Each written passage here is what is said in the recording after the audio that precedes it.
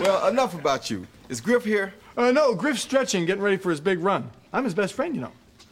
And I'm very happy for him. Well, you should be. I mean, after all, he is America's hero. America's hero. I'm the one who's his best friend. And I'm very, very happy for him. Let's rock. Thanks, Dad. Can I get a whoopin'? Whoa, No Man presents, live from the nudie bar, the Married with Children podcast.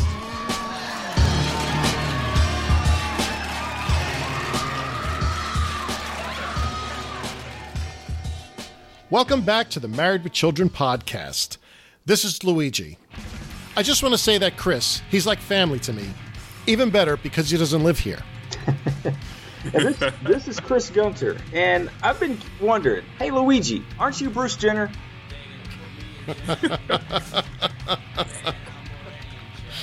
And today we have a special guest co-host, Lou.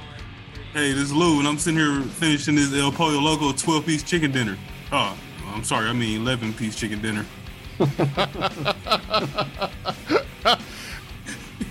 Today we are reviewing Torch Song Duet, Season 10, Episode 25. Original air date, May 19th, 1996. There's a radio contest open to all, except Al, where the winner will get to carry the Olympic torch through the city. Griff wins it and becomes a local hero. Director, Jerry Cohen. Writers, Donnell Buck. Special guest stars, Larry Brown as Larry Brown, Harold Sylvester as Griff, Roy Jones Jr. as himself, Richard Klein as Flint Guccione, Teresa Parente as Miranda Veracruz de la Hoya Cardenal, Renee Tennyson as Marla, Rosie Tennyson as Carla, Petra Verkayak as model number 1, Victoria Fuller as model number 2, Brooke Roberts as reporter number 1, Nikki Dubin as reporter number 2, Alex Carl as Alex, and we also, and most importantly, have Bo Jackson as Calvin Farquhar. It's interesting it's not in the IMDb notes. Yeah, I noticed that. I glanced at IMDb earlier too, and I was like, hey, where's probably the most main character of the where's Bo Jackson? Right? I mean, he was really funny. I mean, he delivered his lines really well. He did. Sunday, Olympic fever is sweeping the country. Hey, Mom, look at what I can do. Mom, you're not cooking. The Simpsons. Then Al's going to Atlanta. I never knew you were such a big fan of the Olympics. I'm not, but I'm a huge fan of leaving home. Married with Children at a special time after The Simpsons, Sunday on Fox. The title for this episode, Torch Song Duet, comes from one of two things, we think. Either it is a reference to Torch Song Trilogy, which is a collection of 3 plays by Harvey Fierstein, rendered in 3 acts, International Stud, Fuge in a Nursery, and Widows and Children First. The story centers on Arnold Beckoff, a Jewish homosexual drag queen and torch singer who lives in New York City in the late 1970s and early 1980s. The 4-hour play begins with a soliloquy in which he explains his cynical disillusionment with love. The other possibility is that it is a reference to a torch song. A torch song is a sentimental love song, typically one in which the singer laments an unrequited or lost love, either where one party is oblivious to the existence of the other, where one party has moved on, or where a romantic affair has affected the relationship. And the term comes from the saying, to carry a torch for someone. And in this case, since it's Alan Griff, could be just a reference that it's 2 people or a duet. If you have a better idea, please let us know. So welcome back, everyone. And I wanted to welcome Lou onto the podcast. So Lou has been one of our frequent YouTube commenters, and I was very excited when we were able to get in touch with him finally. So Lou, welcome to the show. So why don't you tell us a little bit about yourself and what got you into Married with Children and why you're one of our listeners? All right, I'm from Milwaukee, Wisconsin. I'm 35. I've been believe it or not, watching the show. It goes back to I had to be at least like 3, and I remember that because we lived in an apartment where I wasn't even in school yet, and I remember seeing that couch in that background on the TV that we had. It was like from Milwaukee Public Schools. Like I remember that. And I remember when we moved, I started what we call K4 here, 4-year-old kindergarten. So I had to be under 3. So I remember watching the show, probably not even knowing what was going on. But it always stuck with me, and it was like so relatable. I didn't get every adult-themed joke, but I just knew it was something about Al that was hilarious, and I always took to it. So I watched it all through, for the most part, from what I can remember, to the end of the run, which I didn't like know it was the end because it just kind of dropped off. When I got older, I bought the DVDs, and I referred to it to everybody, like anything in like a everyday conversation is just stuff that remind you of the show. So I refer to it. It's always just been a part of my life. Everybody I know just around me knows my favorite show ever. That's great. And tell us, like, when did you find the podcast? Like I said, you've been commenting, I can say, at least as far back as season 8, right, as far as I can remember. But that was when we took over the podcast. I don't know if you were commenting prior to that. Yeah, I was. I found it towards the end, I'd say season 7. I found it because I was at work. I'm a mail carrier, which is kind of funny when I hear those the mailman jokes on the show. And I was trying to find a way to listen to the whole show while I work. And I found I was just typing in like Married with Children, and then a podcast popped up. I'm like, oh, I seen it was all the way in the middle. It was in the middle of season 7. So I just clicked on it, and ever since then, I go back and watch the old episodes. And I've been on it since then, and I've revisited a few of the episodes more than once. Now, yeah, that's how I got hold to it. So I've been keeping up with it on the regular since then. Well, that's great. I mean, like I said, we appreciate it. You know, we appreciate having listeners. I mean, as you know, like, you know, we're trying to finish this, and we're trying to finish it this year. And actually, this is the last episode of season 10 that we're reviewing. So, really? Yes. So, for us, I mean, for Chris and myself. Okay. So next week's show will be with Team Australia, and then we're going to go to the season 10 wrap-up show. Okay. So we'll be beginning this again. Season 11 will be in a few weeks. Yeah, we're glad to have you, man. How long have you been a mail carrier? For about, it's just actually this month. This month was my 9th year. Oh, okay, cool, man. Yeah, so that's I would say that's probably a very underrated and underappreciated job. Yeah, and even before I got into it, it's like I know this Midwest weather, but I didn't really think about it until I had to be out there for 8, 9, 10 hours at a time. I'm like, wow. Yeah, man, you guys, I don't know how y'all do it. Rain, sleet, hail, snow. I mean, and literally, we had an ice storm here, and we was trying to stay in. They was like, no, you gotta go out. We like, man. Hell, here in Houston, if we get 2 or 3 inches of snow, it shuts the whole city down. All right, yeah, I seen that. I'm like, you know, they show pictures of the frost in the grass. I'm like, nah, that's not a. I'm like, really? So Lou, one of the questions I have, so being from Wisconsin, you know, so the show always makes reference to Wanker County, Wisconsin. So I figure that must give you a good chuckle every time you hear that, right? Yeah, all the time, because a lot of it is rural, like they portray her family to be. The only city parts we really have here is Milwaukee, the inner city of Milwaukee. Then we have some of Madison, the city. The rest of it is like rural areas, so you gotta get the references. And then cheese and beer is kind of like a weird thing, like the Oktoberfest thing they had. We have that here for real. That's a real thing. And it's a cheese restaurant on the freeway from Chicago to Milwaukee. It's called something cheese. I forgot exactly what it's called, but it's a cheese real big. So I do see that, and I crack up at it all the time, every time. And we go to Chicago. It's only like 2 hours away. Everybody from here go there to hang out all the time, especially before the pandemic. Yeah, sure. No, that's great. But I said, we're really excited to have you. Like, you're welcome onto the show. And I appreciate it. Yeah, well, I guess let's get underway. So we open the show with Al and Griff in the shoe store. And Al is quizzing Griff on sports trivia. Okay, Griff. In 1960, Cassius Clay won the Olympic gold medal by defeating what boxer? Let's see.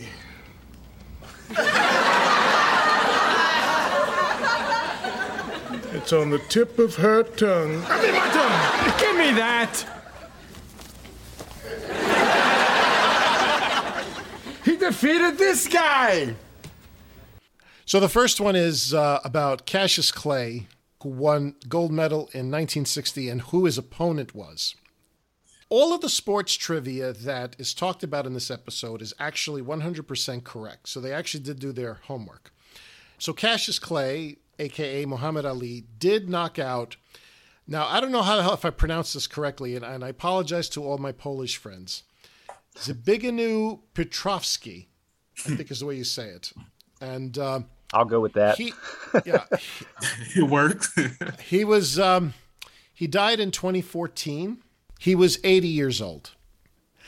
Now, what I thought was funny about this is, like, Al seems to be more into the actual trivia contest than Griff, because Griff is reading a copy of Biggins. Not paying no attention.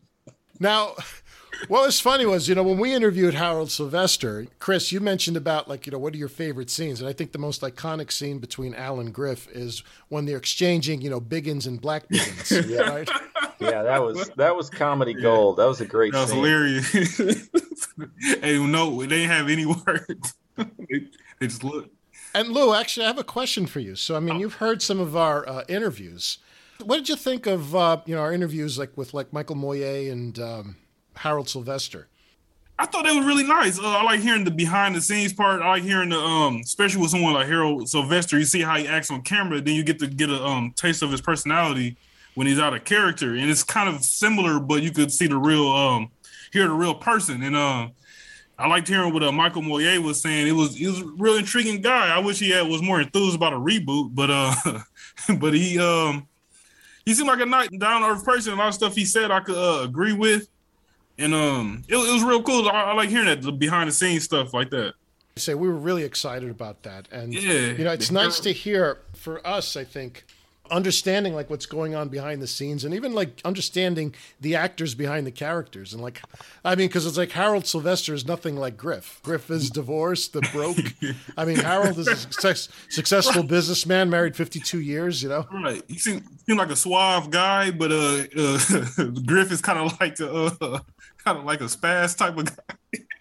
Yeah, it's a good dynamic, even with Ed O'Neill. His regular person is kind of not like Al, but it's interesting to see that dynamic. The thing that I thought was really, really awesome about the timing of the interview is that we got it in between the Christmas special and this episode, which are really probably two biggest Griff signature episodes in the whole series, right. And which is awesome. Harold actually stated that this episode is his favorite. So, and it's easy to understand why. It's a very good episode, and it's very Griff centric. Yeah, he got to show his chops on here. He really got to expand a little bit. Yeah, definitely. Yeah, I think his thing was about the behind the scenes stuff, like all of those extra things, like for example the poster, doing like a photo shoot and all of that, because it's like some of the stuff sometimes you don't think about. That's kind of thing that they had to do probably. Like pre-production. Like, in other words, these things are shot in front of a studio audience, right? Right. So did the scene when Al has the four women around him, is that was that done live or was that done pre-production? Because if you think about it, yeah, that's right. Because Griff was standing in the middle and they have to have the prop with him in the poster, right? So you have to do that before you actually shoot it. So it's like things like that. Those are the things that Annabelle really pays attention to, I guess, more than me. But but I thought it was great. I like that too. I like the details they put in that stuff too, because it shows a little effort. And I can see how that stuff could be funny because they had the twins and him and Al had to swap places and they had the gold chains. Oh, that was so hilarious to me. Oh, yeah. They had some beautiful women on this one. Oh, man. Right. We'll talk about them when we get there. But, I'll tell you, we're going to have our season 10 wrap-up show. And we said this when we began, I think, at our season 9 wrap-up show. It's going to be a very difficult vote this time. Don't you think, Chris? Oh, absolutely. I don't even know where to begin as far as if we're talking about the best hot chick of the season. You could pretty much flip a coin with about 10 to 15 different ones. Right. Come on, Griff. The winner of the sports radio contest gets 2 tickets to the Summer Olympics in Atlanta.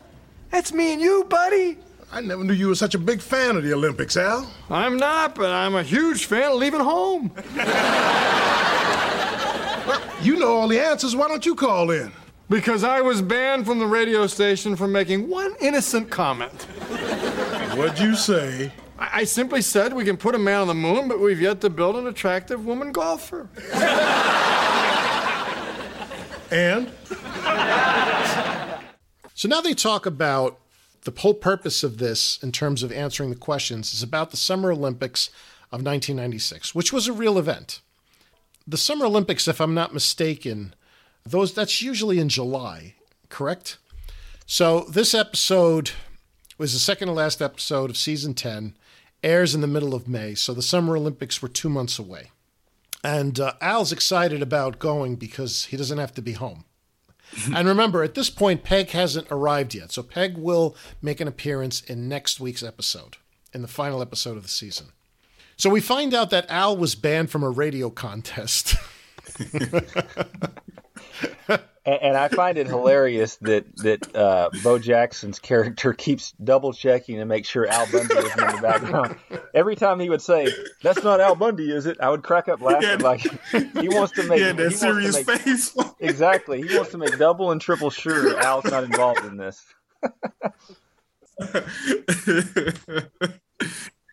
Oh man! So the joke was about, we can send a man to the moon, but we have yet to build an attractive woman golfer. Ouch! Wow. It's kind of funny. When I heard that line, I thought of people like Michelle Wee and others, but I guess this was a little bit before her. I think she was like early 2000s, I guess. So this would have been about 5 years before her. But do y'all remember her when she was coming up and trying to go on the men's tour and everything?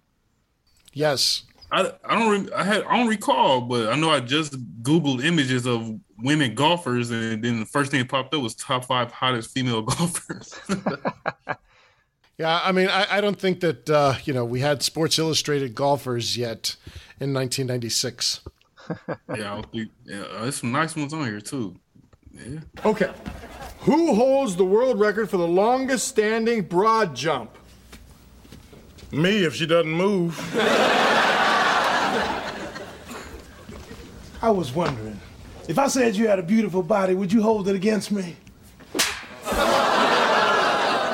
Are we near the airport? Or is that the sound of my heart taking off? What's your sign? Yeah, she wants me. And speaking of the Sports Illustrated, and actually a bit more specific, Playboy, a very attractive young lady walks in who plays Marla, and this is Renee Tennyson. So Renee Tennyson was the first African-American selected to be Playboy Playmate of the Year in 1990. And she has an identical twin sister, Rosie, who we see later. And I don't know, Lou. You know when they say it's like when you go black, you can't go back? I mean, you can sign me up for that one. Yeah, she was nice, like she didn't skip a day of calisthenics. I know that. Holy shit. She didn't want nothing to do with our boy at first, though. She comes in that red dress. I mean, just the look on her face, it's like whap, whap. I mean, I wouldn't mind getting whacked by her, man. She was nice. Hell, the part I thought was the funniest was how Griff belts out 3 pickup lines in a row without even skipping a beat, even though she's slapping the shit out of him. I guess Chris Rock could have taken some lessons. Yeah, I was just about to say, man. I swear. When I was watching the episode again, I was like, that has to come up. I know it will. Yeah, she was slapping him harder than Will Smith slapped Chris Rock, man. Oh, man. Thank you, ma'am. Give me another. Whap, whap. I would have. Oh, wow. I kept her around.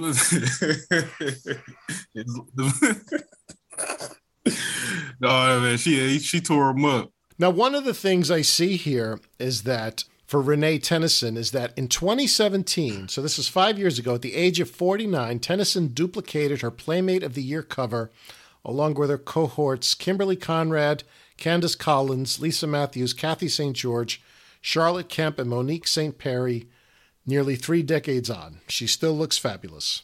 Really? Okay, yeah. I'm looking at her now. She is, yeah, they aged pretty well, both of them. I knew this guy in high school whose nickname was the Wookiee.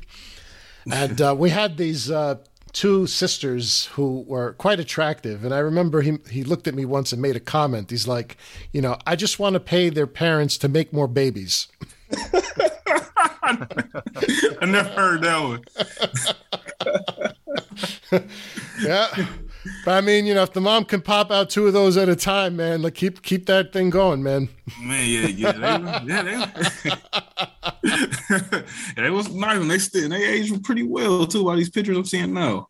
One more note on Renee: she appeared on 4 different episodes of Married with Children. Really? So Route 666 Part 2, Looking for a Desk in All the Wrong Places. She played Topsy. In Route 666 Part 2, she was Macadamia. And she played Marla in Spring Break Part 2.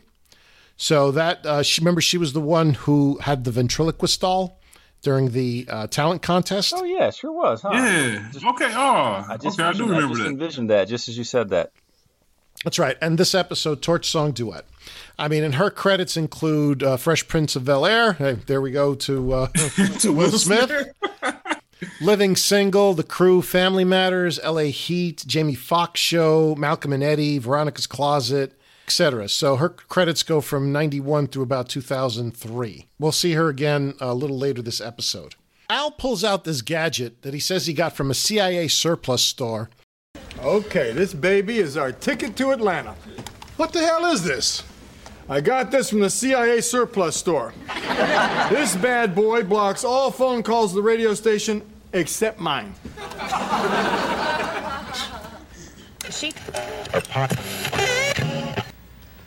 I'm Calvin Farquhar.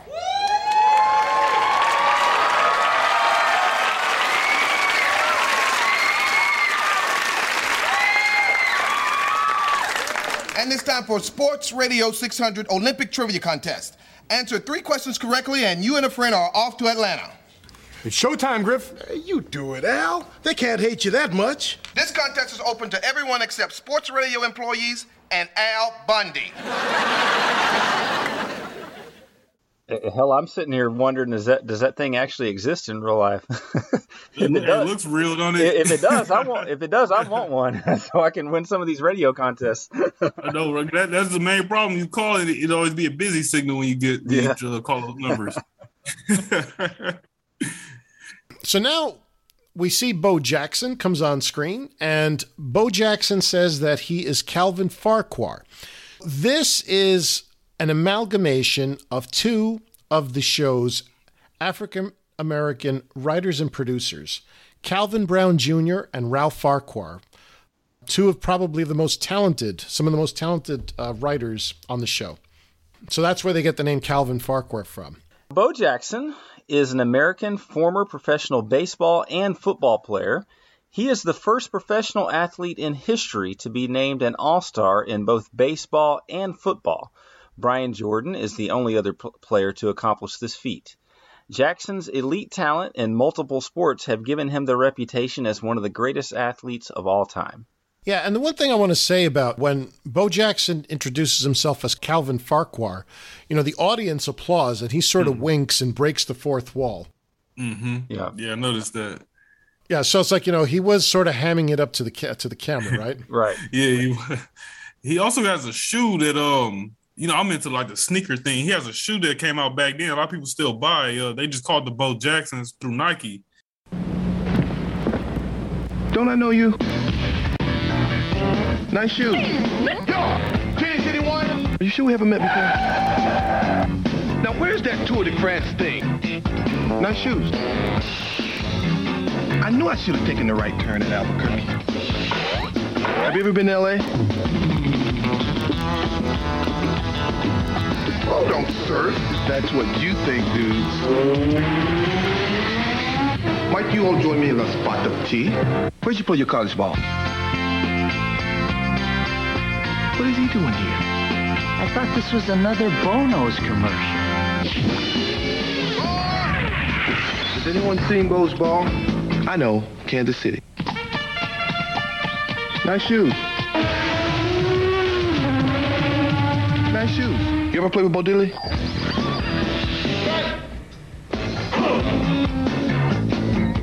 They're not up there with like the Jordans and all that, but it's a nice sneaker though. If you ever see them, it's cool. Yeah.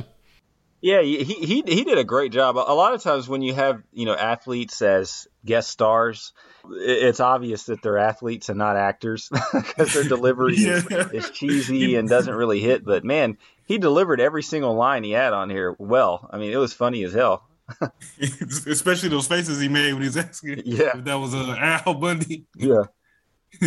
Yeah. I mean, I think, probably even better than Terry Bradshaw, who was handing it up as well, right? Right. I kind of like how they play that up sometimes. It's kind of like they almost do it on purpose. Calvin Farquhar notes that the contest is open to everyone except sports radio employees and Al Bundy.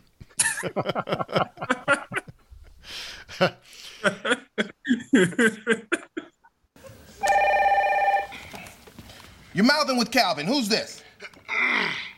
Griff. Griff, my man, you have a last name? X. Griff X. Are you Muslim, as in Malcolm X? No, I'm divorced, as in screwed over by the ex.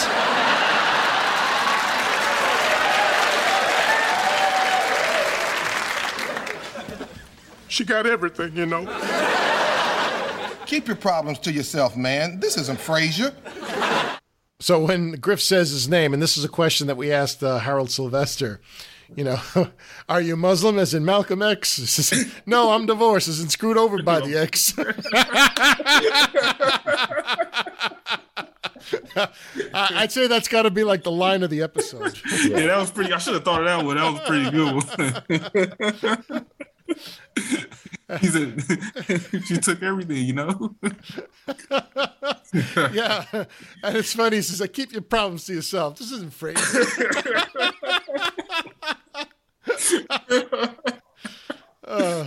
Oh, man. Yeah, this was a good one. Okay, first question. Who was named the outstanding boxer in the 1988 Olympics despite being cheated out of a gold medal? Roy Jones Jr.? Correct.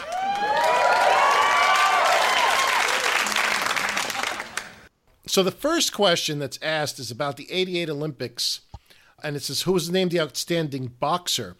And the answer to that is Roy Jones Jr., who we actually see later. So I guess that's the reason why they asked the question. Yeah, I put that together at first, but then I thought about it like, you're... Now name the first American city that hosted the Summer Olympics. St. Louis. St. Louis. Correct again. So then the second question is, name the first American city that hosted the Summer Olympics. And that's answered correctly. That's St. Louis, and that was the 1904 Olympics. Now, Griff, you can quit now and keep the El Pollo Loco 12-piece chicken dinner. 11-piece chicken dinner. Or risk everything and go for the gold. Do side dishes come with that chicken? Calvin says that Griff can quit now and keep the El Pollo Loco 12-piece chicken dinner. But actually, he had a piece of it, so it's now just 11. I like how Griff says, do side dishes come with that? He was actually going to consider going with that. It was like some French fries or some potatoes or something there, wasn't it? Everyone knows I used to be the #1 amigo. For lunch, I was the one to crunch. For dinner, I was the winner. Until he came along with that deliciously different charbroiled taste. The delicate marinade of real fruit juice, herbs, and spices. Not to mention all those fantastico side orders. Ay, caramba! El Pollo Loco. I guess this means adios. El Pollo Loco, the fast food habit worth having. Oh, there's an El Pollo Loco right by my house, like literally a mile from my house. It's always busy. Oh, wow. Now, the thing with El Pollo Loco, because I know it's been mentioned before. We didn't, do notes on it because it has been mentioned. If I'm not mistaken, that's like a West Coast and maybe South chain. I don't believe it's like in your neck of the woods, Lou, or in mine. Correct? Right, yeah, I don't think we got one here. We do have a Mexican-style restaurant. It's called something just like it, but it's not El Pollo Loco. I thought it was for a minute, but it's not. Right. And you see, sometimes we talk about continuity and even about placement. Like, in other words, the show's supposed to take place in Chicago. I mean, is that a chain that's found in Chicago? And I don't think so. And I think really the joke ends up being, again, these are writers in Los Angeles. And they're talking about things that are around them as opposed to things that would be in Chicago, like the Orange Julius or In-N-Out Burger or stuff like that, right? Right. Yeah. We had Orange Julius here. You did? Okay. Yeah. Yep. In our mall, but I think it's gone now. Oh, interesting. Okay. I mean, we'll go for the gold. You are alone, aren't you, Griff? Al Bundy's not there, is he? No, absolutely not. Then name the only man in Olympic history to win a gold medal in both summer and winter games, and name the event.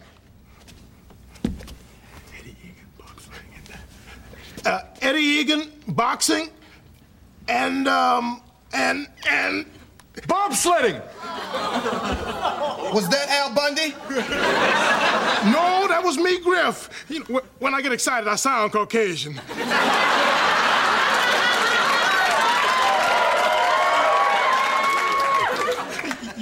Like that guy from Hanging with Mr. Cooper. Calvin asks a question that gets Al stumped when he tries conveying it to Griff. To name the only man in Olympic history to win a gold medal in both summer and winter games and name the events. And it's Eddie Egan in boxing and bobsledding, and that is true. Eddie Egan was an American sportsman who is notable as being the only person to win a gold medal at both the Summer and Winter Olympic Games in different disciplines. Egan won his summer gold in boxing and his winter gold in four-man bobsled. Finally, Egan is one of the few athletes who have competed in both the Summer and Winter Olympic Games. Really? So Calvin says, was that Al Bundy? Says, no, that was me, Griff. Says, when I get excited, I sound Caucasian. Like that guy from Hanging with Mr. Cooper. That was pretty funny, and I laughed pretty hard. I think didn't Harold Sylvester mention that line when we were interviewing him? I believe. I remember right. We talked about that. It's pretty funny. We did talk about that. Yeah. Mark Curry is an American actor, comedian, and host. Curry is best known for his role as Mark Cooper, an ex-basketball player turned teacher on the ABC sitcom Hangin' with Mr. Cooper, which originally aired from 1992 to 1997. Curry also served as one of the various hosts of the syndicated series It's Showtime at the Apollo during the early 1990s. Curry starred in Nick at Night's first ever original live-action family comedy series, See Dan Run, as Scott Baio's best friend Marcus from 2012 to 2015. And, it was funny, like when I heard that joke about, when I get excited, I sound Caucasian. I mean, I can hear Mark Curry's voice, right? Like, Yeah. So I don't know. I think that probably is even funnier than the El Pollo Loco joke. Right. Yeah, it was. Especially, I used to actually watch Hanging with Mr. Cooper. I knew exactly what he was talking about. What's my theme music?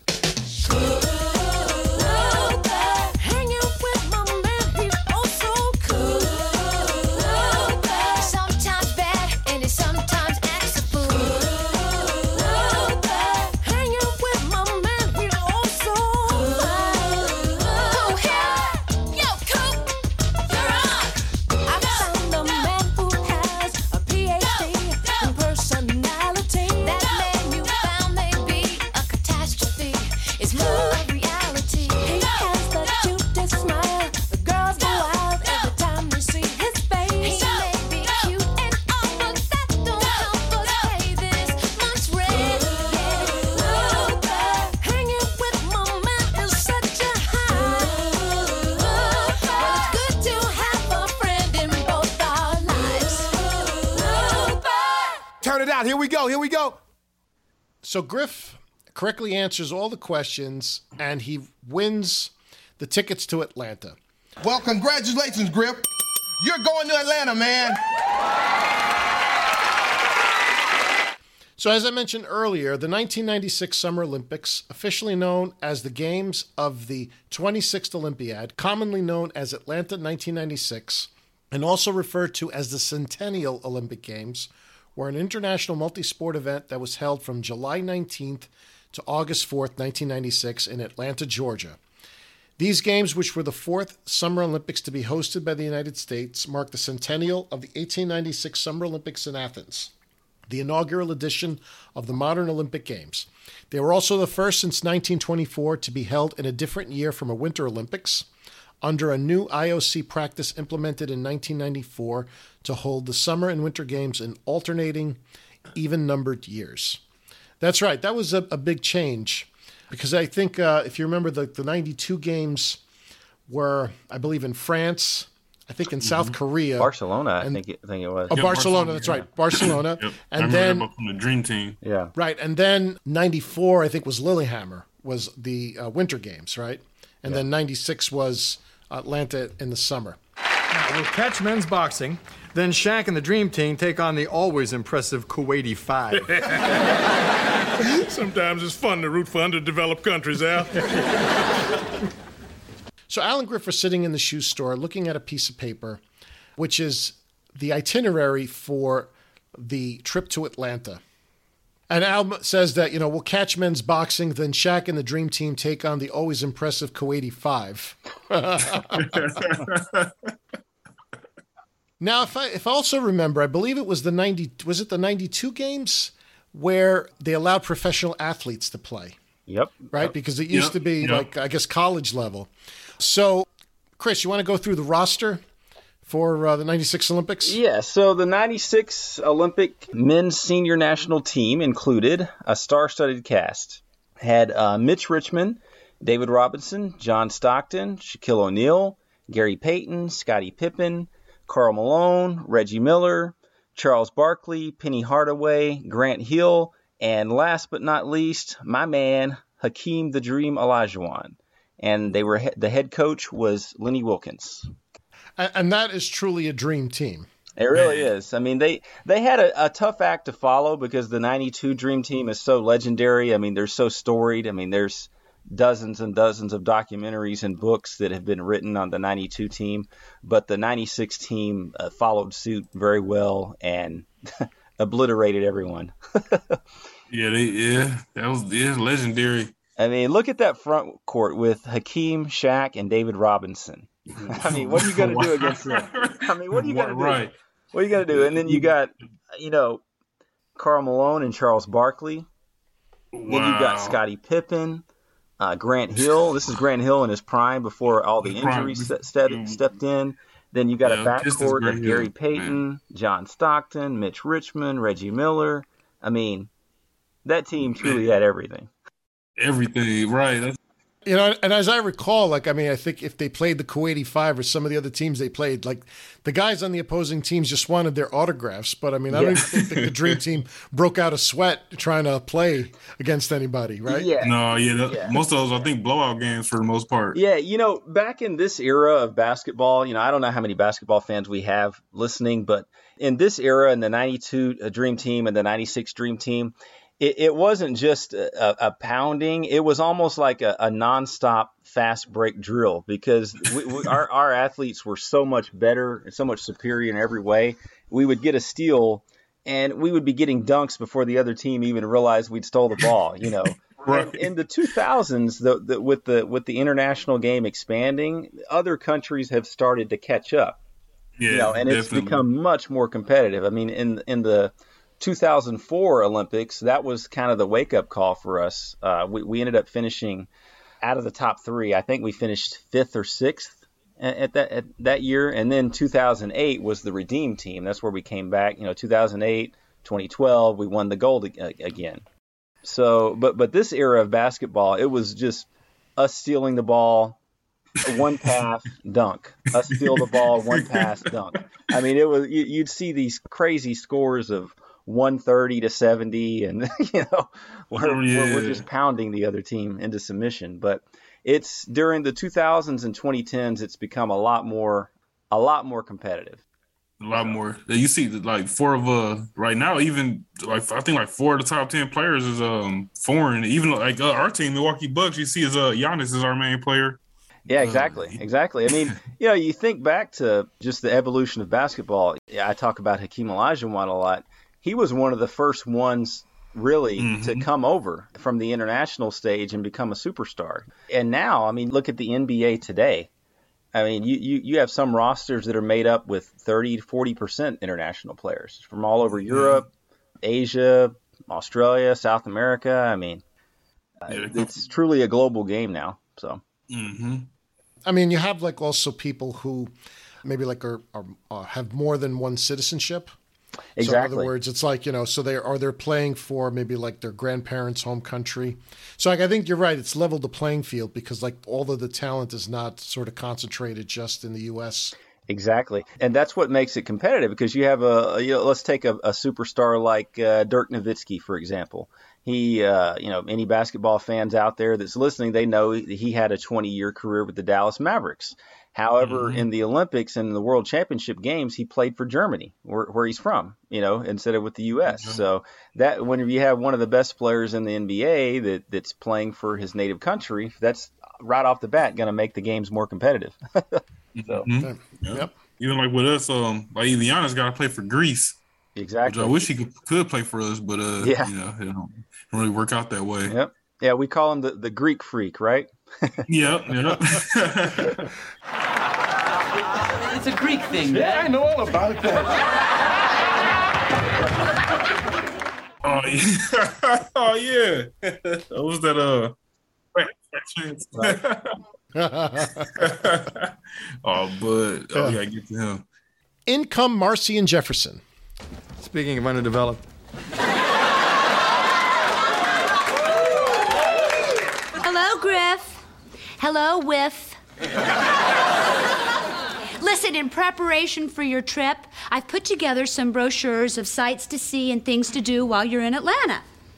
Martin Luther King Jr. Memorial, Peachtree Plaza, and look, the Jimmy Carter Peanut Museum. Thank you, Marcy, and we will put this to good use. Wobble's gone. And yet the Weeble's still here. So Marcy provides them with some brochures to the Martin Luther King Jr. Memorial, Peachtree Plaza, and the Jimmy Carter Peanut Museum. Have either of you guys ever been to Atlanta? I have, yes. Yeah, I have. It's a lot of fun. I've never actually been to any of the places she mentioned there, but I have been to Olympic Centennial Park. It's a very beautiful park. Been to the World of Coke there, which is like the Coke headquarters where they have a huge museum you can walk through and taste test Coca-Cola products from different countries, different continents, 6 of the 7 continents there. And I've been to the Georgia Aquarium, which is one of the nicest aquariums around. So, but next time I go back, I'll have to go to the MLK Memorial and the Jimmy Carter Peanut Museum. Yeah, I want to do that too. I've been one time and I didn't get to do any of that stuff. We literally just woke up at midday and ate and went to go party and went back to sleep. So. Well, I think you did the nudie bar tour. Well, yeah, definitely. You must have had Jefferson's book with you. Yeah, that's the one we had. We went to Magic City and all that stuff down there. Well, Chris, I've been to Atlanta a few times, and so I did like Centennial Park, and I've seen the World of Coke and the aquarium. There's a Civil Rights Museum also there, like right across, that opened up a few years ago.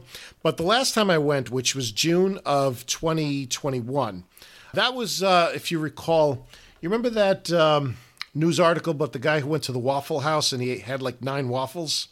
And we talked about that. I think that was when Puggy Weaver died, right? That episode? Yeah. I recorded, I think, with Team Australia.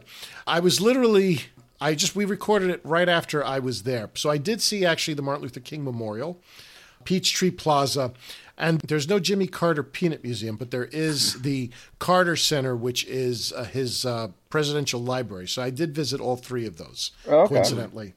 Okay. Yeah, next time I go, I'm probably go with my daughter, so I know I'm going to do the Jefferson tour that time. Come on, Jefferson. I'm going to Victoria's Secret. What in the world for? I'll meet you there. Bye-bye. All right, look, guys. Here's how to see the real sights in Atlanta. Their official illustrated guide to the nudie bars. The South shall rise again. And so shall we. Well, Marcy's gonna be wondering what happened to me. Is Victoria's Secret still down that way? Yeah. Thanks. One thing I was going to point out is, Jefferson has that nudie bar book there.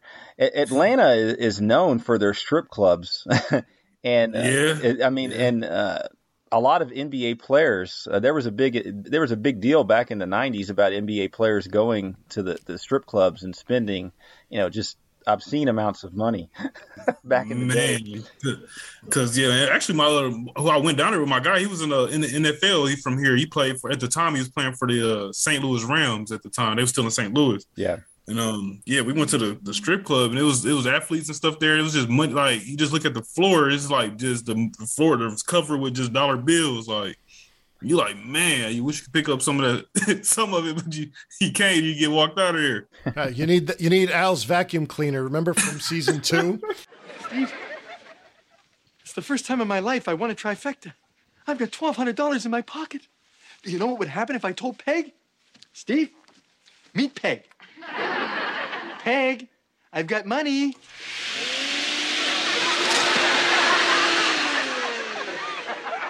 Oh, yeah. Right. Yeah. Oh, man. Yeah, that's definitely what you need up there. Yeah, that's and people go there for, like, not even just the night. Like, they go there to eat lunch and just throughout the day. I'm like, I couldn't do it all day, but that's what they do down there. Yeah, ain't for poor guys like us, man. Need a lot of coin for that. Yeah, like, no, I'm all right. I'll just go at night. So Al makes a reference. He says, the South shall rise again. And I believe that's from Gone with the Wind. Yeah, I think so. Yeah, Gone with the Wind, yeah. So Al tells Griff that Calvin Farquhar doesn't know what he looks like. And in comes Calvin Farquhar. Hey, Al, here comes that sports radio guy. You better hide. Not to worry. He only knows my voice, not my face. Excuse me.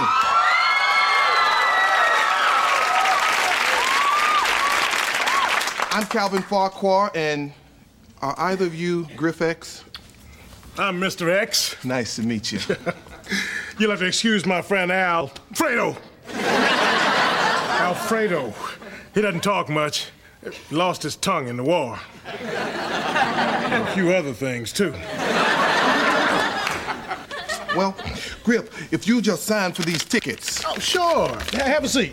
Now, Griff almost screws up, and he says, my friend Al, and then he says Alfredo. And he says he lost his tongue in the war. And he says, and a few other things. So I'm trying to figure out now, like, what war would Al have lost his tongue at that point? I guess it would be Vietnam. That's what I was thinking, because Al, if you look at the age, maybe Vietnam, because that was about, 15 years, 20 years before then.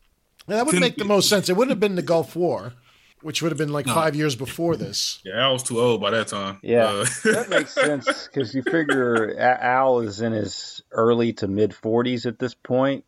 So you figure 1996 back to 1976, he would have had to have been talking about Vietnam. That would have made sense. Yeah, exactly. He would have been late teens, early 20s when Vietnam was in full swing and wrapping up.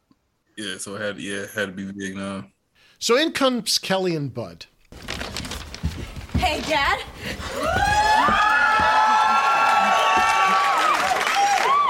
Can I go to Las Vegas this weekend with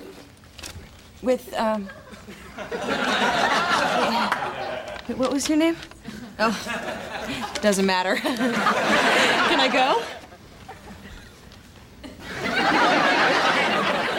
Oh, well, thanks, Dad. I won't get married or anything stupid.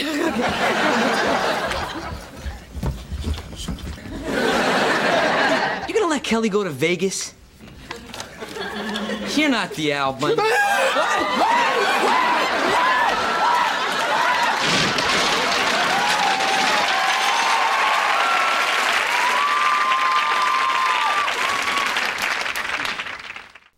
And Kelly has a boyfriend who doesn't say a word.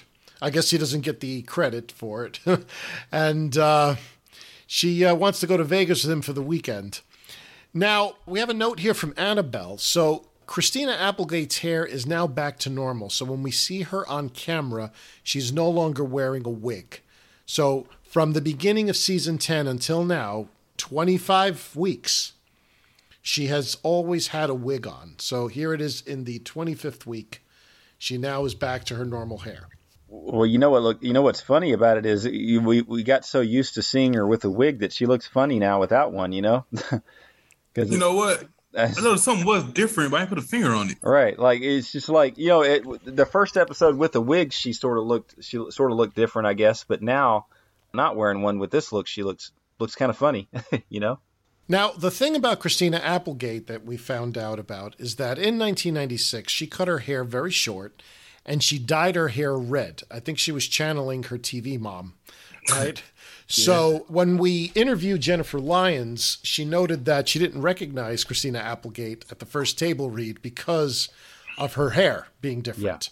Yeah. So by this point now, Jennifer Lyons has appeared twice on the show. As Christina's hair was growing over the few months, she finally dyed it blonde, because I would imagine she had to have dyed it blonde. So that's why we see on screen her blonde. Right. That makes total sense. Yeah, definitely. When I look at it now, I got it playing in my background now. So, okay. Yeah, that do make sense.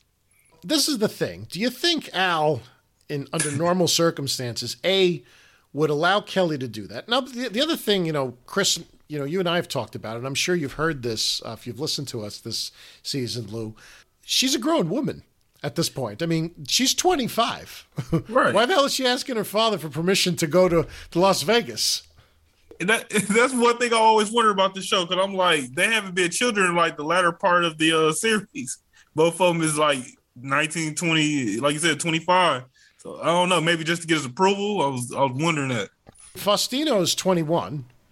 Applegate's 25. I mean, and their characters are about the same, their age of the actors. I'm like, why would you ask? Yeah, I don't know anyone in their early to mid 20s that would ask their parents' permission.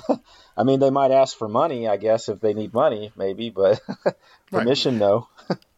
And the other thing I want to ask in this scene is, why the hell does Bud care? Right. I mean, he's following his sister in, and it's like, Al kicks the shit out of him when he tries to, say that his name is Al Bundy, right? Obviously, because Calvin's sitting there, but it doesn't make any sense, right? Like, I mean, why would Bud care that Kelly's going to Vegas? I don't know. That's a good question. I didn't even think about it. I just thought. And I'll tell you, Lou, until we started doing this podcast, I never thought about it. But now we analyze everything. It's like, okay, why were they doing this? And why are they doing that? Right. Coincidentally, I was like 25 when I went to Atlanta. I don't think I told my mom until I got down there. She had to come looking for me. Yeah, I don't know. I love that. I love Bud's scream when he gets choked. His scream is like classic to me. Griff, the added bonus is that you get to carry the Olympic torch through the mall. Well, that's quite an honor, but I'd rather let my friend Alberto here carry it. You mean Alfredo, don't you? Yeah, Alfredo Alberto. He's an Italian exchange salesman. Well, you are the winner, and it's your choice. Can we take a picture, please? Sure. Thank you very much, and congratulations. Thank you. Calvin talks about how the bonus of not just getting the tickets to Atlanta is that the winner, Griff, gets to carry the torch through the mall.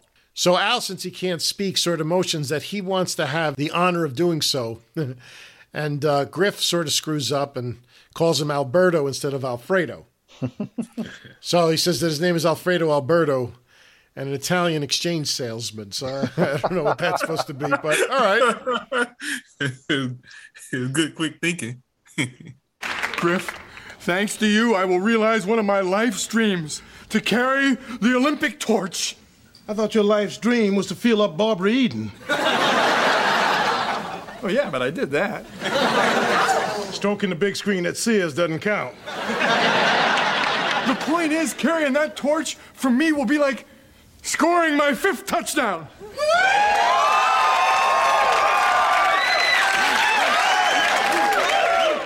Al's very happy about this because Griff agrees to it. And Al says that his life dream is to carry the torch because obviously he's one of the greatest athletes in Chicago history, right? Playing high school ball. But Griff correctly states that he thought his life dream was to feel up Barbara Eden.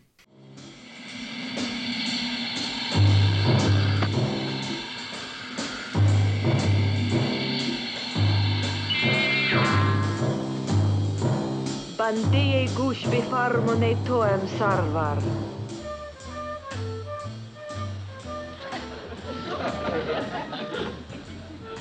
I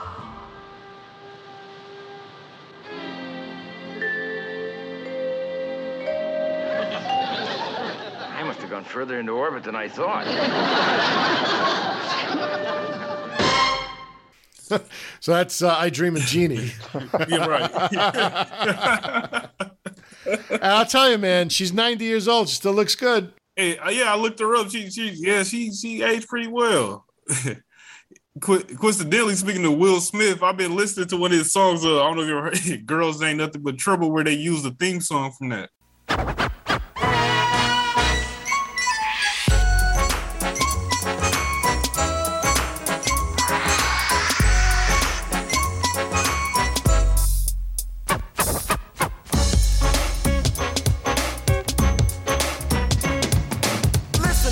Don't mean to bust your bubble, but girls of the world ain't nothing but trouble.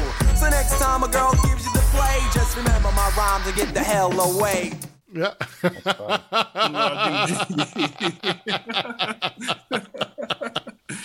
I just looked up Barbara Eden myself.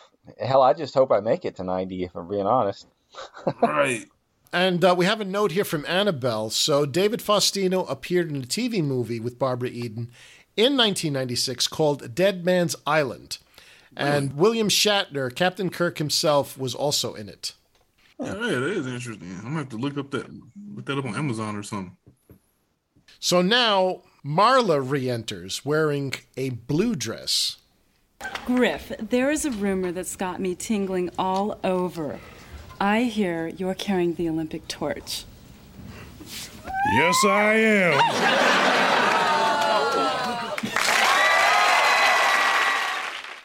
I don't know if that's like a reference to that song, Devil with a Blue Dress On.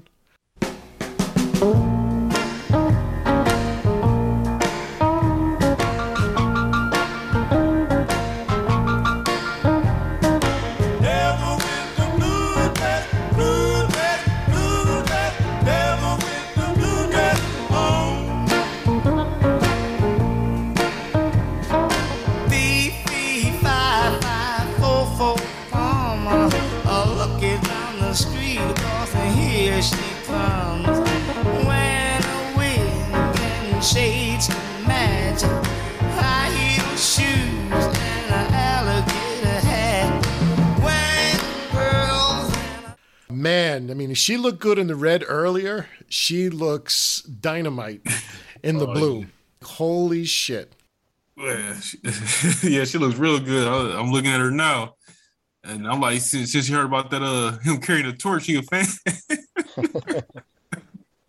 Dare I say finger licking good, right? Better than El Pollo Loco. Oh, man. Wait, is this the same day? No, it's a different day. I'm like, she had a red dress on, so it's a different day. She was wearing the red when she got slapped. So this is probably the next day or the next couple of days later when she's in the blue. Okay, right. Oh, man. Okay. She looks good. Man, yeah. Can't complain about that. And I wonder how they used to cast this. Like, did they used to find, I don't know, like, did they look for, like, hot girls come in? I don't know. They see them? I don't know. Well, I was going to say, that's a good question. We've talked about that quite a bit.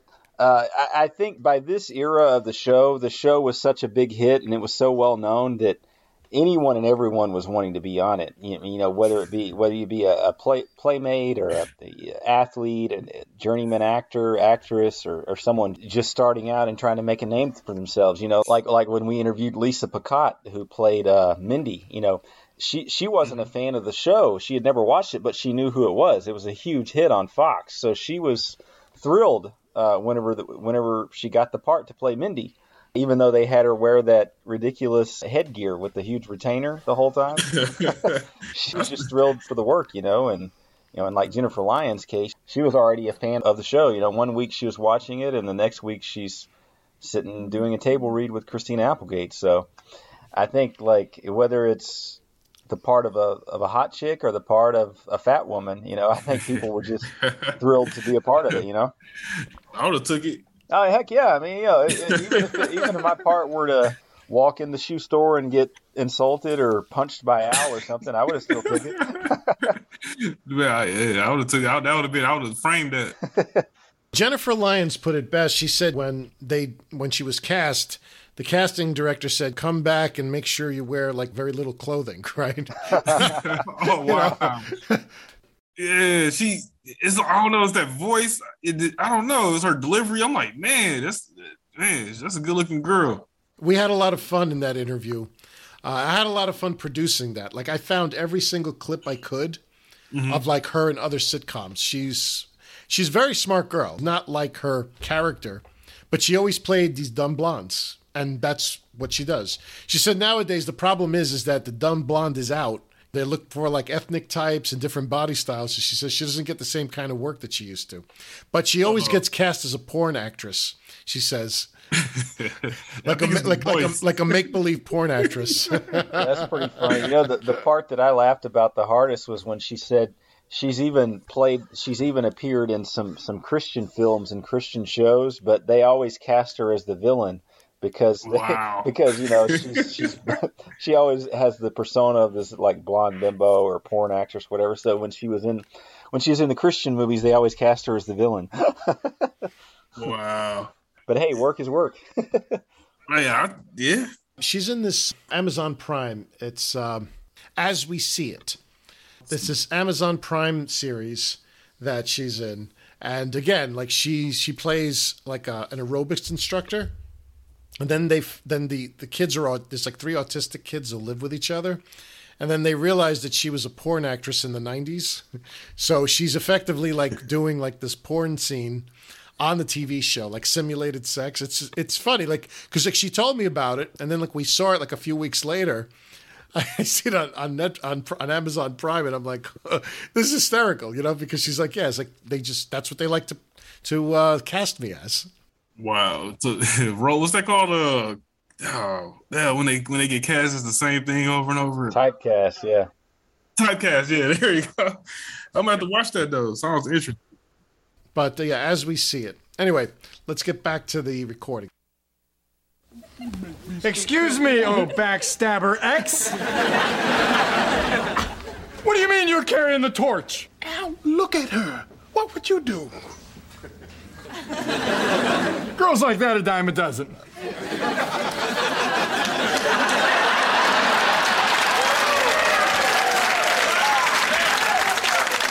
There's my dime. Bring me a dozen.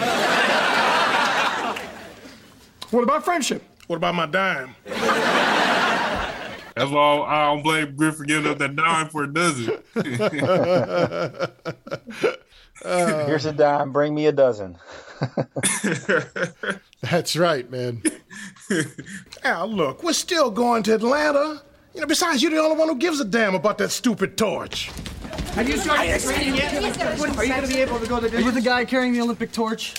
For God and country. I thought you said that nobody had it. When are you going to start your We'd training? like to take your picture, give you product endorsements, a free car. Sure.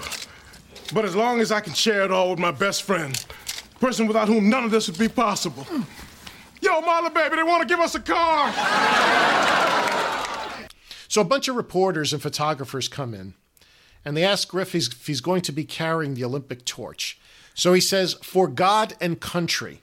For God and country is the motto of the American Legion, and it comes from the ancient Latin phrase, pro Deo et patria. So he says that he wants to share this moment with his best friend, and he yells over, "Yo, Marla, baby, they want to give us a car." Stepped over. You knew that was going to happen too, man. Like, hey, his best friend was just slapping him the other day. Yep. Oh man, I feel so bad for Al. Man. So now we cut back to the Bundy living room, and Al and Kelly are sitting on the couch. Kelly's doing her fingernails, and if I kill Griff, get sentenced to life in prison, I'll be out in a couple of weeks. But I'll miss canola night at the Jiggly Room. But they've got to have the equivalent in prison, so I guess it'll be worth it.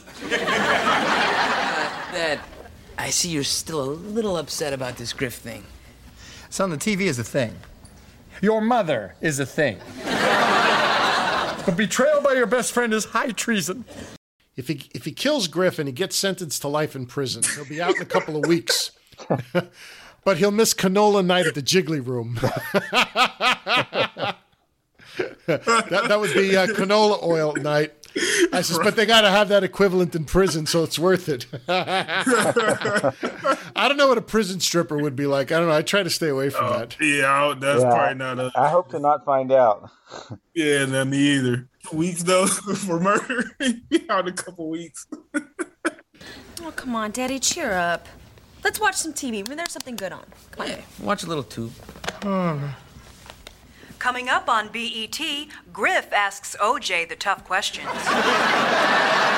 So Al tries to get his mind off it, so he turns on the TV. Oh, man. So there's talk about, like, BET, and Griff asks OJ the tough questions. Black Entertainment Television, better known as BET, is an American basic cable channel that is part of the Viacom CBS Domestic Media Networks unit of Viacom CBS. It is the most prominent television network targeting African American audiences, with approximately 88,255,000 American households. In other words, 75% of households that have television receive this channel. It was launched as a timeshare to USA Network on January 25th, 1980, and as its own full channel on July 1st, 1983. 88 million American households. So that's 75% of households that have TV. Yeah, I used to watch BET. I used to record music videos off there, and in between there, MTV and I don't know if you guys ever where you live at Get the Box. You ever get that the Box Music Channel video box? Yes. Yeah. Okay, yeah. So it was in between those three channels. I used to always record music videos off of. This is an interesting point. So when we interviewed Michael Moyer, one of the things we asked about, there was this legend that Jimmy J.J. Walker had said. I saw it on an interview that he said that the Bundys were originally supposed to have been a black family. Mm-hmm. Moyer said no, that wasn't true. I mean, he was trying to do certain things with it. So that's interesting. Like, since Married with Children was actually created by a black man, and you had also black writers, would it be eligible to be on BET? Right. As being a black guy, I found it real like when I heard that, and I heard Michael Moyer on you guys' interview say it wasn't true. That kind of shocked me because I kind of I thought I could kind of see it basically based off Al's music choices he always like, and I don't know, it has that type of feel to it, so I kind of believed it. I don't know, that has something to do with the because it had the black creator and Ron Levitt and him. I believed it because I honestly, when I heard it was called Not the Cosbys, I always related to the show more than the Cosbys. I did not like that show at all. So it was too saccharine and too sweet. The Cosbys. Oh my God! I was like, nah, man. Theo's too. He was. I don't know. It just wasn't. But Married with Children, though, I'm like, I could kind of see it. I don't know. And then when I heard that wasn't true, I was like, wow. But yeah, it could have. I think this could have fit in on BET.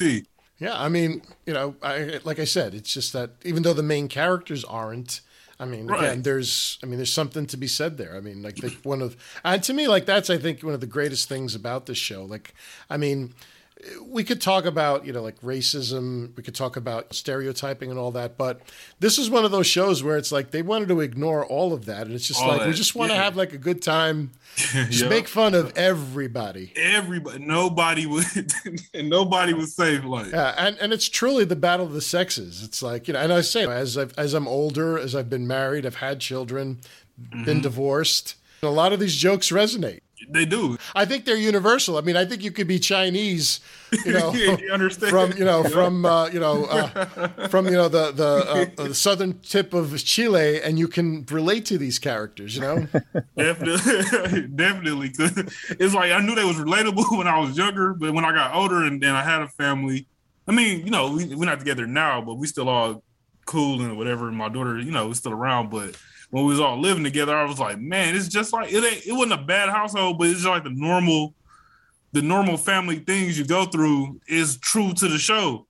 As if when you see a show like The Cosby's, it's like that's not how people live every day for real. Like, yeah, I mean, like remember what Moye said? He said, like they have like 12 kids and he wears like sweaters and all that. I mean, it's like, come on. Oh, you're right. Like, no, you're not going to insult them or nothing. Me and my daughter has a good sense of humor. We grew up teasing each other, so she still has that sense of humor right now. Like, we come home, just make fun of her, and she make fun of us back. It's just like the show. But then you got the Cosby's where it's like, yeah, I just got to teach you something every day, and everything you do is right. Like, nobody want to hear that, man. Like, yeah, and that was the norm during that era. When you think about not just the Cosby Show, but Full House, Family Matters, all the family shows, they were comical, but there was always a lesson to be learned.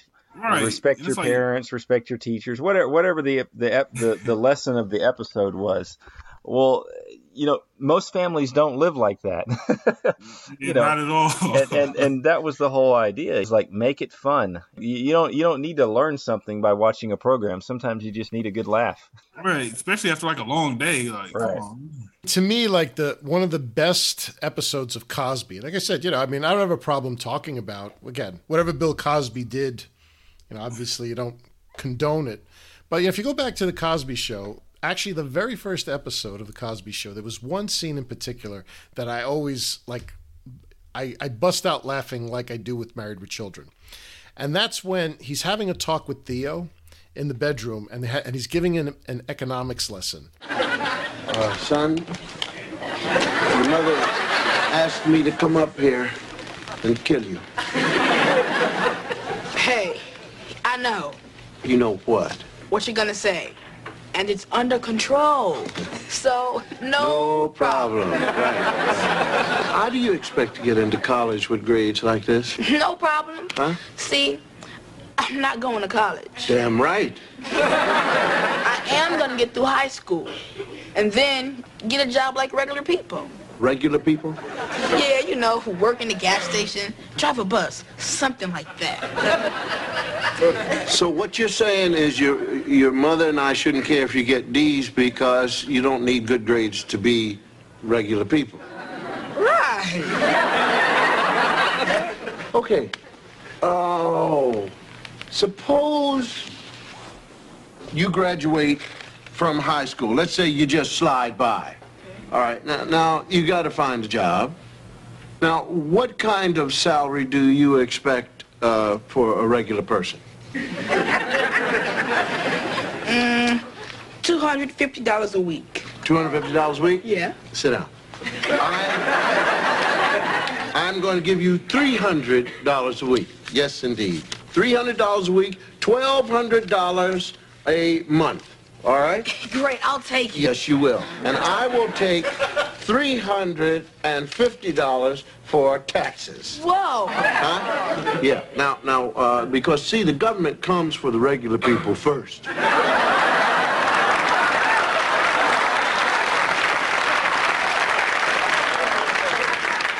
Now, how much does that leave you with?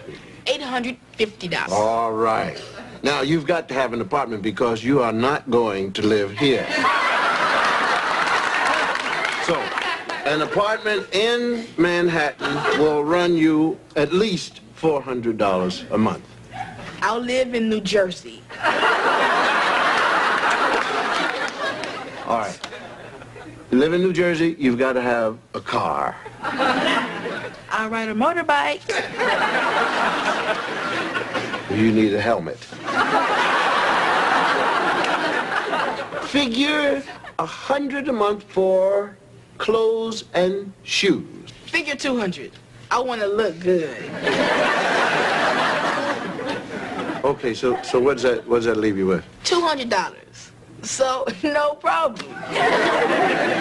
There is a problem. You haven't eaten yet.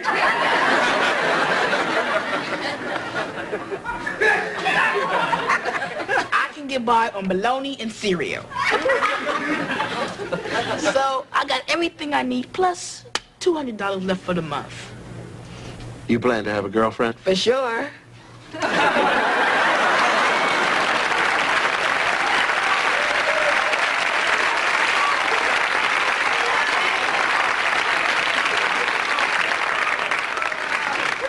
Regular people. So he's left with like $2, like in terms of his savings at the end of the whole conversation. And Cliff Huxtable says to him, he's like, "Do you want a girlfriend?" He's like, "Yeah." And he takes the rest of the money from him. So, I mean, to me, like, that could have been Al Bundy having like that conversation, right? Definitely. Yeah, see, hey, you know what? They did have some, I want to just, they did have some good stuff in there, but some of it's sensationalized. Like I said, I think at the beginning, like, again, even that show had some realism to it. But then it's like, you wanted it to be like a perfect family. And I understand for the era, they were trying to get that across.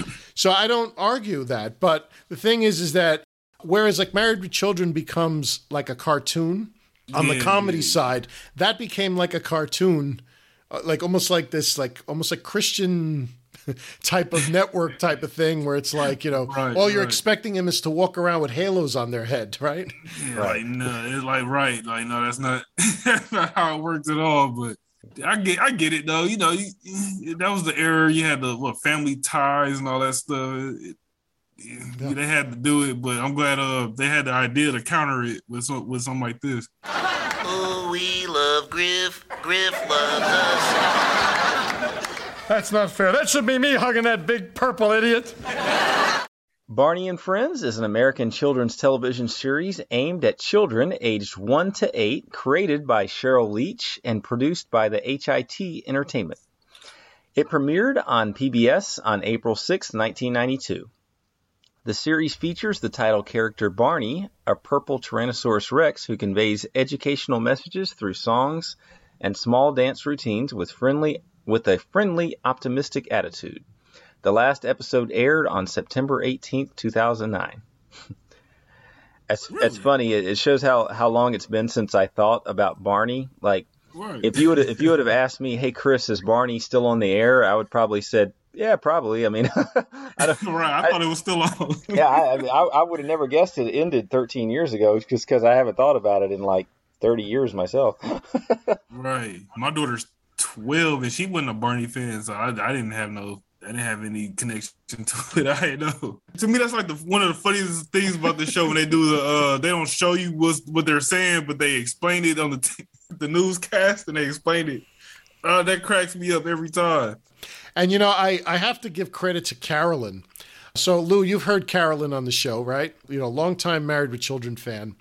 And one line that always sticks out that she said to us was, the writers of the show and the creators, they figure that your imagination will do a better job sometimes of painting the picture of what you're seeing better than the director trying to show you. So like when he talks about Al's mother-in-law, right? We never see her, but we use our own imagination to imagine what she looks like.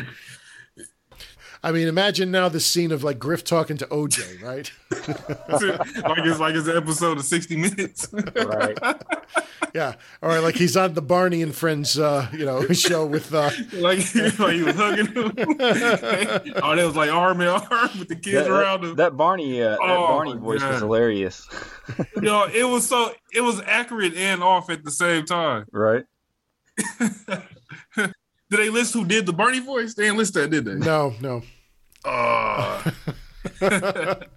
didn't know it was a black guy all them years. I used to watch that. We used to never tell nobody at school we had watched the Barney show, but we would watch it anyway. And I never knew it was a black guy all them years. I never knew that either. No. Yeah. Of course, I mean, I haven't really. I know that Elmo was. Yeah. He was Master Splinter too. Right. That's pretty funny. Yeah, I never knew that. I mean, I haven't really thought about Barney in like 25 years, but a few years after this, about 4 years after this, I had a niece who was 1 year old. Now she's almost 23 this year. Wow. And she used to watch Barney. And my mother would babysit my niece while my sister was at work. And I would come home, and there she was. And she would put this VHS cassette on, and she would just watch the same thing over and over again. Mm-hmm. And, it's like I literally wanted to shoot myself, because, these songs, they just get into your head. Yeah, they do. And one of the things she would do is there was this one particular one where they would sing and dance like with these umbrellas. And I would come home from work, I'm tired, and it's like, and then literally she would pull these umbrellas out and I have to like sing and dance with her in the living room. And the thing is that in retrospect, I used to remember being like annoyed by it and I hated doing it. But now, like, as you get older, you appreciate it more. It's like, man, I wish I could do that again. I know, right? You try to do it with them now and they think they're too cool to do it. But Barney was big at this period of time. For the kids who were born during the 90s, these are the millennials. They really know this, right?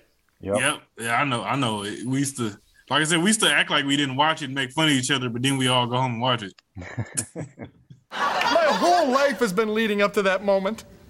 Dad, I thought you said your whole life was leading up to you leaving Mom. Well, it was.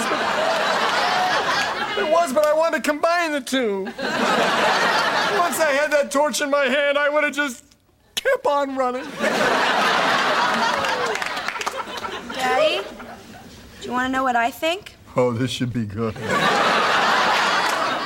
Now, like a great Eastern religion says, it's all about striking a balance between the ping and the pong. Go get my noose, boy. I get two. Now, Daddy, listen. Your misery, or the ping, is what makes other people happy, or pong. Pumpkin, Daddy's feeling a little ping right now. Good. That means that somebody somewhere must be really pong. Maybe it's me. So Kelly makes a reference to the ping and the pong, which I believe is more of a reference to the yin and the yang. But I'm thinking ping pong, like, ping pong paddles, or maybe Pong, video game, right? Right. She had it half right. She mixed it up a little bit. She's been eating whiteout again, hasn't she? So Al makes a reference to whiteout. And Bud nodded his head like, yeah, she been eating it. So whiteout is a registered trademark for a brand of correction fluid originally created for its use with photocopies and manufactured by the Bic Corporation. Use of the product has declined considerably over the past 20 years due to people typing more and writing less. And that's totally true if you think about it. Yeah, that happened to me during the pandemic. The kids were like writing stuff, and I was like, I need to get some whiteout. And I'm like, used to be able to find it in a Walmart or any type of convenience store. You just don't find it as easily as you used to. Right. Yeah. That's something I didn't really think about. I'm trying to remember the last time I used it, to be honest. It's been a while. Right. Wow. Dad, Griff's your friend. Why can't you just be happy for him? When is the last time you saw me happy? For anyone about anything? Dad, Griff is a shoe salesman, all right? He makes no money. He drives a sardine can on wheels. Dad, he paints his ankles so we'll think he can afford socks. The guy's got no life. But son, that's my life. Well, then you can understand why he deserves a little bit of happiness. Oh, Pumpkin, maybe you're right. Maybe I haven't been such a good friend. Or a father. But maybe there's still something I can do to make up for it. Hey, Dad, you want to go outside and throw the ball around a little bit? Not you. Griff, he's like family to me. Better, because he doesn't even live here. Tomorrow I'm going down to the shoe store, I'm going to tell him he's my best friend, and then I'm happy for him. Oh, Daddy, you're so good. I'm sure in your next life you're going to be reincarcerated. Bud makes it real for Al. He says, Dad, Griff is a shoe salesman, right? He makes no money, he drives a sardine can on wheels, he paints his ankles so we'll think he can afford socks. He's got no life. He's like, that's Al. He's like, that's my life. That always cracked me up. And when I was young, I was like, if you can afford the paint, can't you afford the socks? But I don't know. But I just love that. It's like he paints his ankles so he can afford socks. Oh, my God.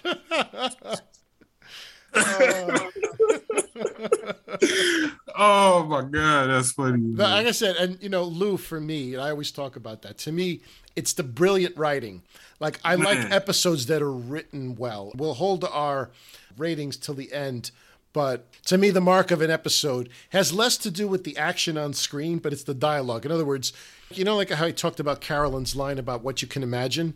If you can close your eyes, and if this was like, let's say, a radio program, and you're listening to the dialogue, to me, that's what's going to make it funnier than like somebody throwing a pie in somebody's face. You know what I mean? It's, definitely, yeah. That to me is the mark of like great comedy. That's what I love about the show. And unfortunately, in the later seasons, we get less of that, but occasionally we get some marks of brilliance. So I am going to sort of show a little bit of my hand on this one.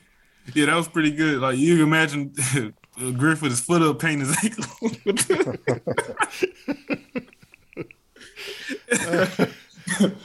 Oh man, that line always stuck. I remember seeing this in first run, and that always stuck up with me all these years. And I was like, wow, that's kind of sad. And we also have a note here from Annabelle. The thing about painting his ankles was a reused joke from Al in the Can't Dance, Don't Ask Me episode back in season 3. Oh, God, my brain hurts. Somebody help me. Okay, look, Kelly, what you did was wrong. It was funny, though. But wrong, I guess. Look, there's two things that Bundys don't do. We don't eat vegetables, and we don't tap. So take one more tap class, and tomorrow I'll get up, paint one of my ankles, go to work, and then after that I'll see your principal. Thanks, Daddy. Then I'll go to the airport, then I'll go to Borneo, where I'll be known as that great white guana with no socks. That's a heck of a callback. He had to paint one of his ankles. That was the one when, you remember, like, Al says to Peg, I had 20 pairs of socks, and now I have, 20 swinging singles and one good pair. It's like, what's Oprah been telling you to do with our socks, right?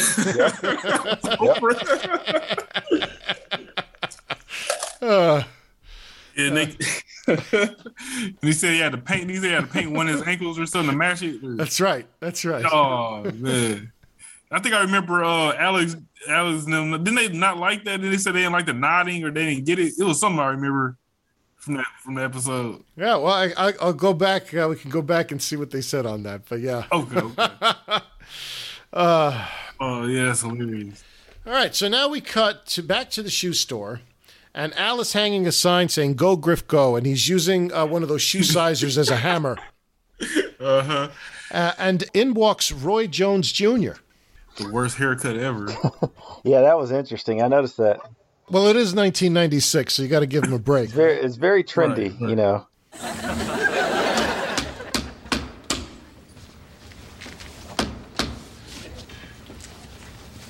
Excuse me, I'm Roy Jones Jr.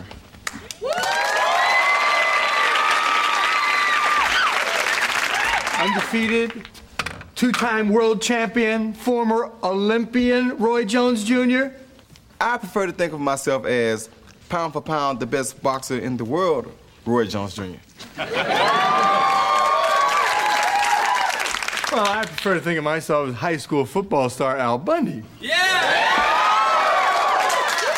But unlike you, I got married. Now my life is all screwed up. Well, enough about you. Is Griff here? No, Griff's stretching, getting ready for his big run. I'm his best friend, And I'm very happy for him. Well, you should be. I mean, after all, he is America's hero. Give me that. America's hero. I'm the one who's his best friend. And I'm very, very happy for him. Roy Jones Jr. is an American former professional boxer, boxing commentator, boxing trainer, rapper, and actor who holds dual American and Russian citizenship. He competed in boxing from 1989 to 2018 and held multiple world championships in 4 weight classes, including titles in middleweight, super middleweight, light heavyweight, and heavyweight, and is the only boxer in history to start his professional career at junior middleweight and go on to win a heavyweight title. As an amateur, he represented the United States at the 1988 Summer Olympics, winning a silver medal in the junior middleweight division after one of the most controversial decisions in boxing history. I'm going to have to look that up. That's a heck of a resume to compete, to hold world championships in 4 different weight classes. That's pretty damn impressive. It's interesting when his line is, I prefer to think of myself as pound for pound the best boxer in the world, Roy Jones Jr. So, I mean, he's channeling Cassius Clay, right? Yeah. Right. Yeah, he was pretty good, though. I didn't know all that about him, though. I didn't know he had the different weight class. I knew he had a couple different weight classes, but I didn't know it was 4. That's pretty interesting. Yeah, so Roy has that newspaper, the Chicago Tribune, and the headline is Griff, America's Hero. There's a picture of Griff below him. So Harold said that he loved doing all of the prop work for that. That's one of them. And that was one of the images on his title card for our interview, if you remember, Chris. Yep, sure was. And he just keeps saying, it's like, I'm the one who's his best friend. I'm very, very happy for him. I'm trying to think, is that something, was that from a movie? Does sound familiar. I can't think of anything. I think that's just the stereotypical way that someone would be, when they see their best friend getting all the glory that they secretly want, deep down. That he actually deserves it. Yeah, that they feel like they earned and they deserve the glory, but he or she's getting everything. So in comes Jefferson, who's selling a bunch of Go Griff t-shirts. Get your official Go Griff t-shirts here. Here you go. Hey, there we go. Thank you. There you go. There you go. That's it, right there. Jefferson, I am so proud of you. You finally got a job. No, see, this isn't a job. No, I'm giving away these t-shirts to promote global unity. You're such a good man.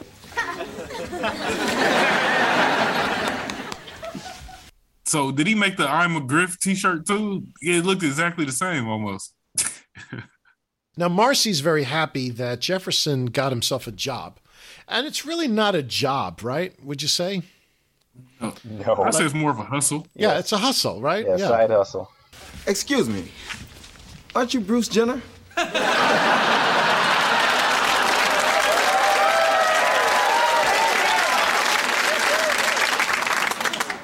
No, I am not.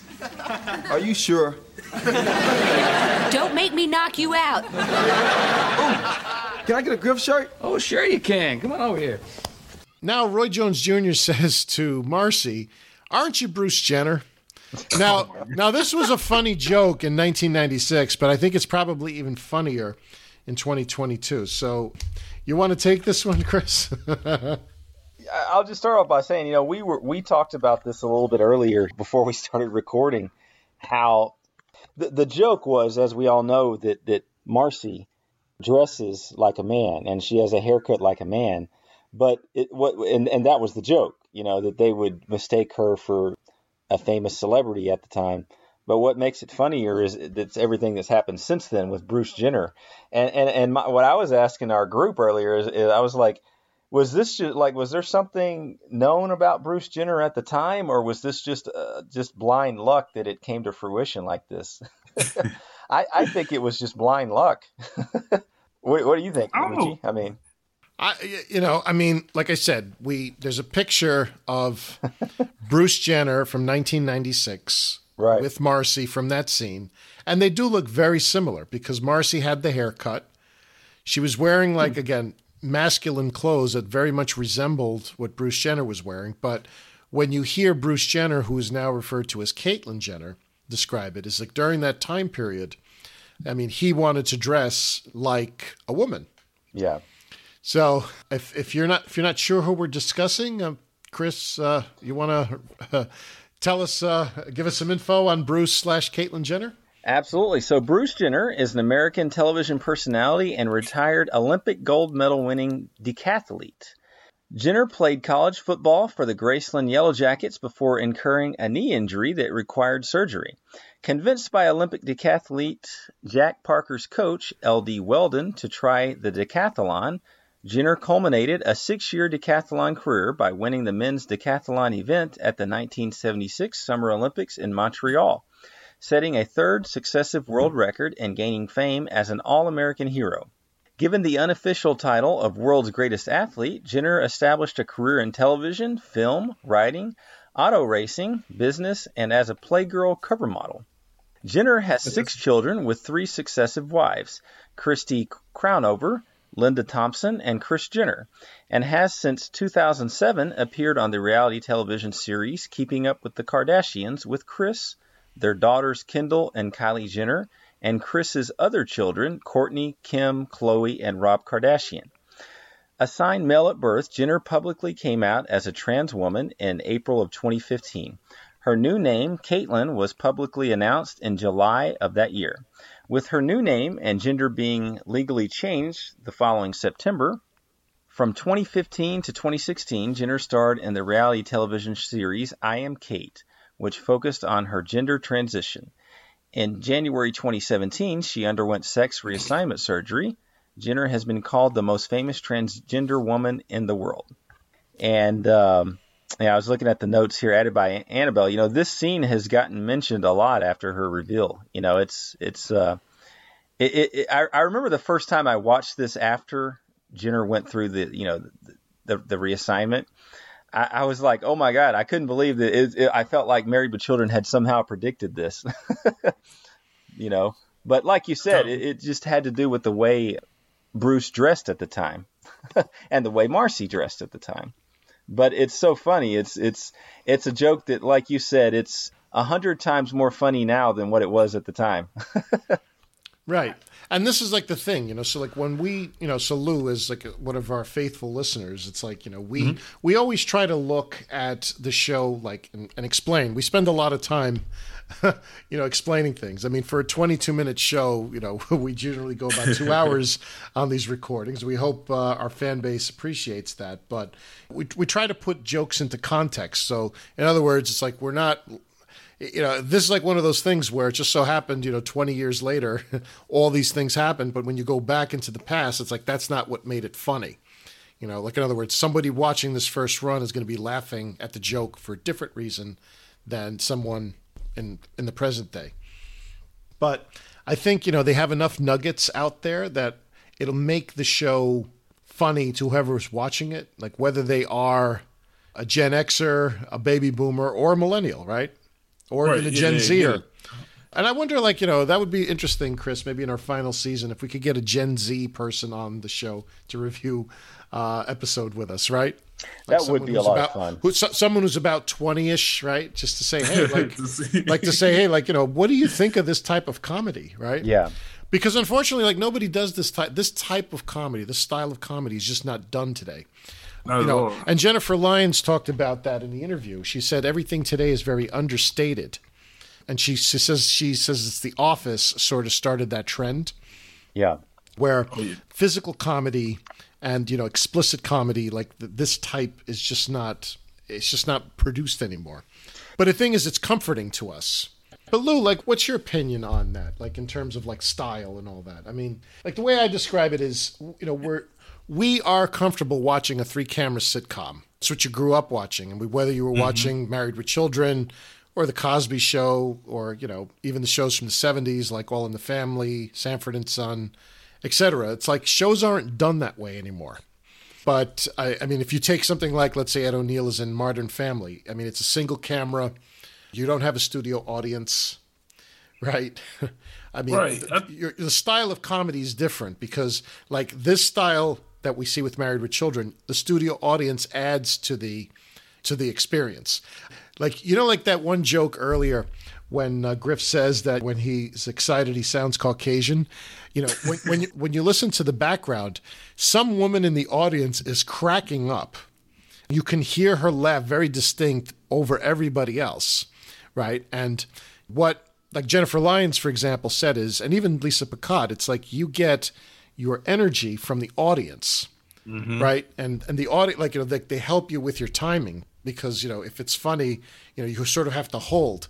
When you do a modern day show, you don't hold. No, they keep going. You're right.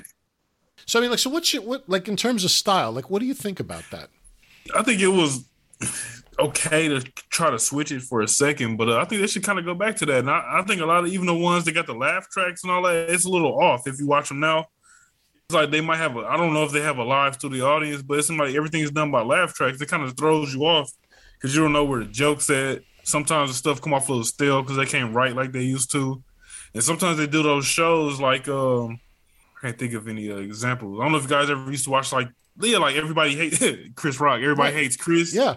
But it's just like, it's kind of hard to get into it to me. I wish they would go back to this type of style, the 3-camera with an actual audience, as opposed to even the 3-camera shows now. If you catch them, it's like a laugh track, and it's not the same. I think they should go back to this. It's more interactive. They make you feel like you there a little bit. Yeah.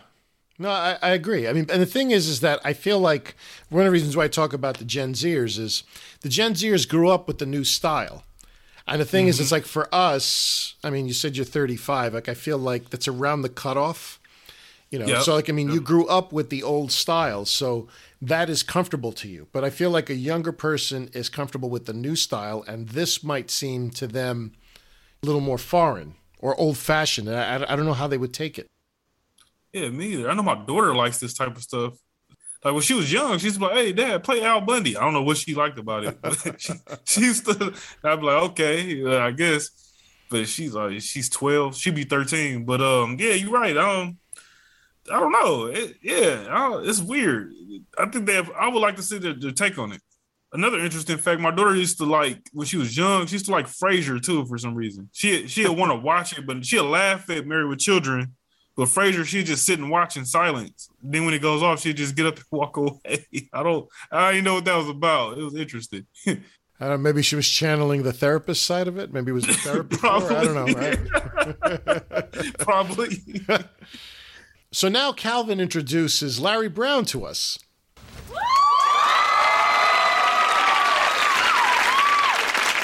Alfredo, look who I got to help me cover the Griff Torch run. Super Bowl MVP, Larry Brown. Larry Brown? It's a miracle. Alfredo, the tongueless man, speaks.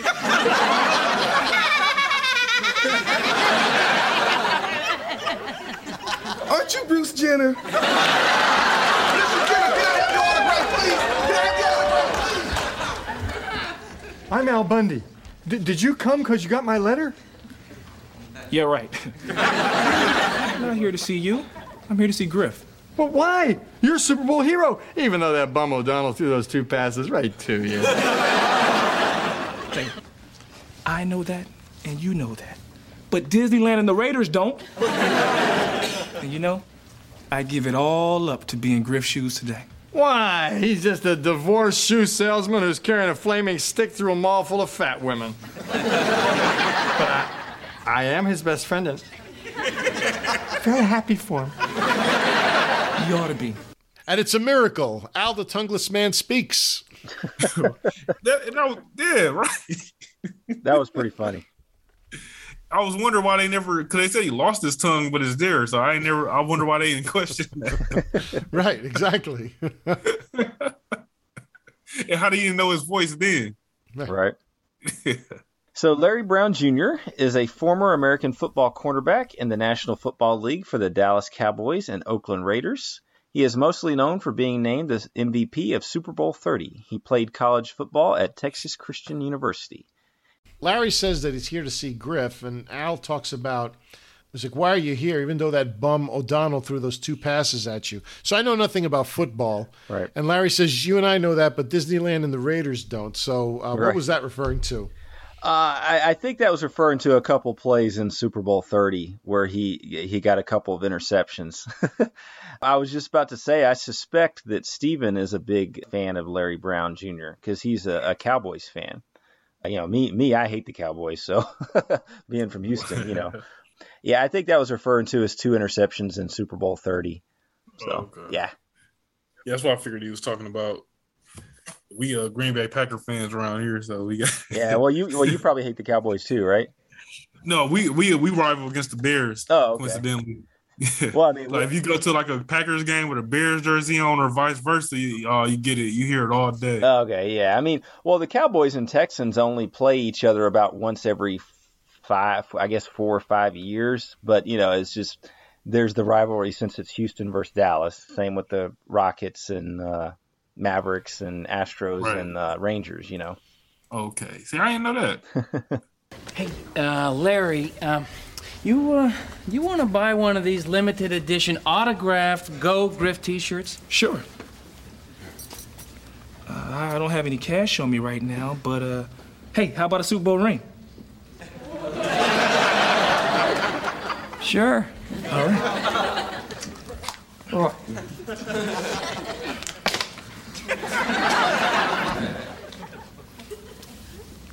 Wow. I'll always cherish this. Me too. I'll never let it go. Anyone want to buy a Super Bowl ring?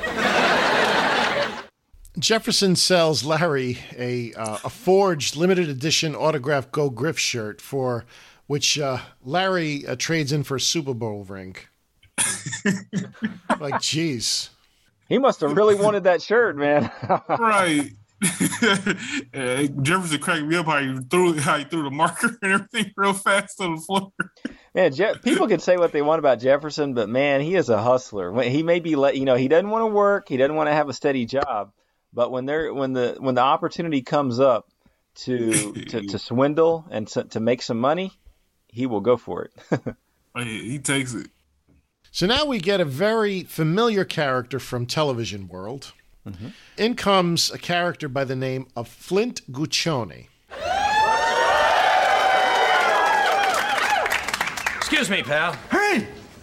You're Flint Guccione, publisher of Biggins Magazine. Right you are. Who'd have thought that an Instamatic, drunken family reunion, and $50 could start an empire? Don't tell me you came here to shake Griff's hand. I did that yesterday when I presented him with his lifetime key to the Biggins brothel. And today, we're gonna make Griff Biggins Man of the Year.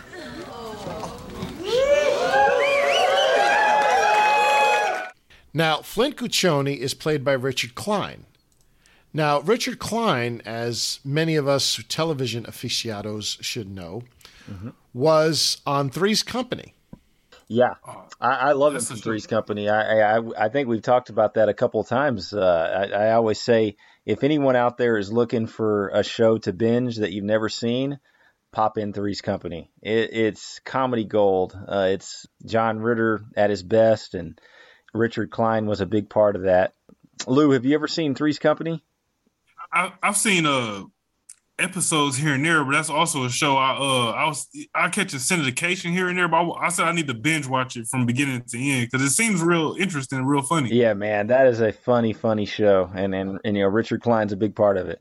Richard Klein plays Larry Dallas, which pretty much like a sleazeball type character. Right. He was a Playboy neighbor. He was a used car salesman. I mean, cliche after cliche after cliche. Right. He was a womanizer. He was everything. Is he still alive, by the way? Yes, according to this, he is. Because he's looking kind of old there.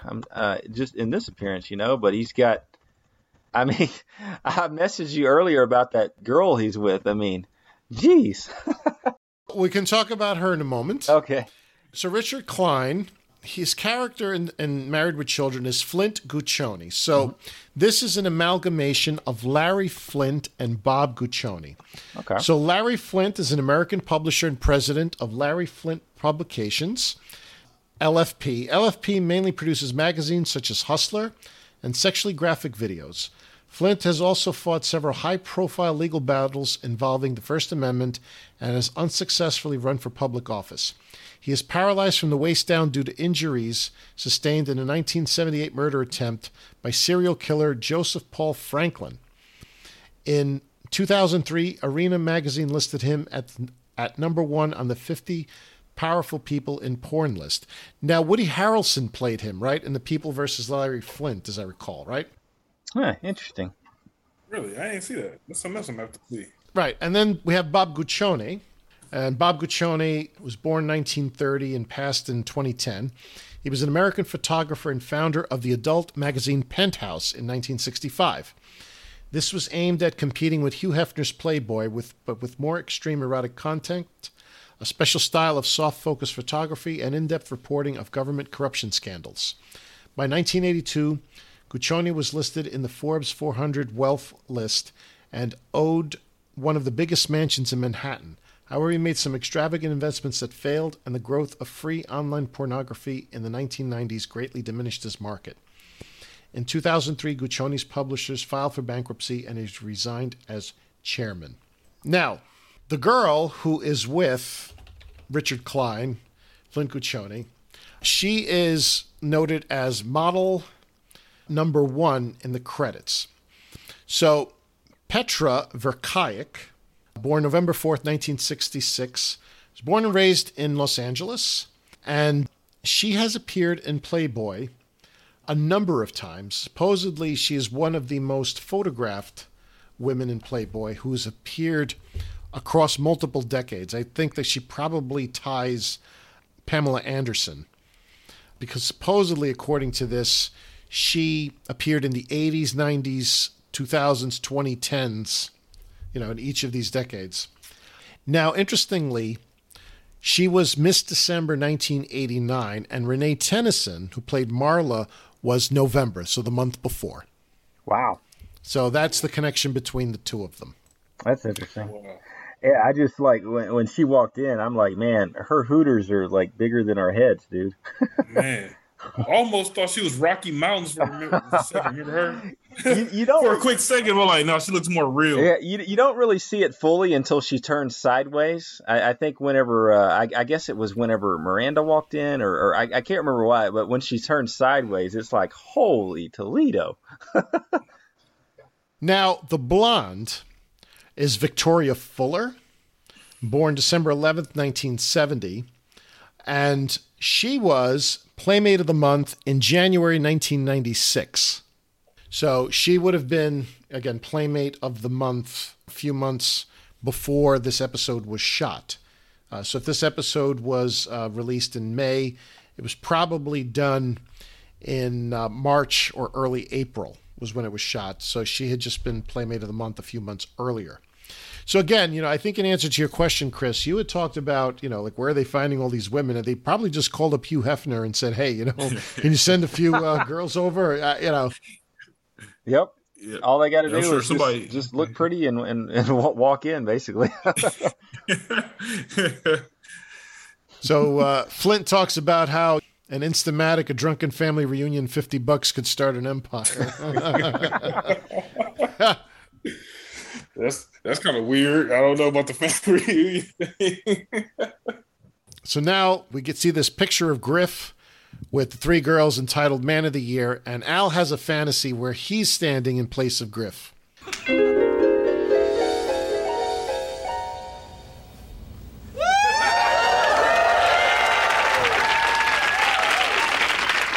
Oh, Al, you're the Man of the Year. No, you're the Man of the Century. You're twice the man Griff is. That's why I cloned myself. Marla's has a twin sister named Carla who joins them. So Renee has a identical twin sister. Her identical twin sister's name is Rosie, and they're from Caldwell, Idaho. Yeah, I think maybe I should make a trip out there myself, right? All right.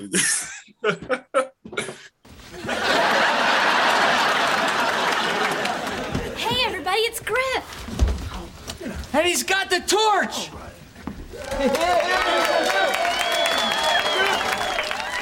Those were my answers. That should be my torch. I will be the flaming one.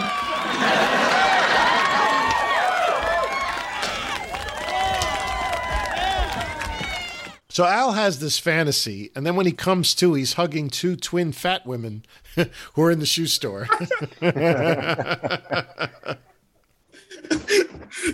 Ed O'Neill's face was hilarious when he figured.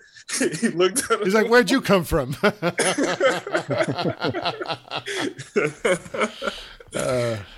That's funny. Oh, man.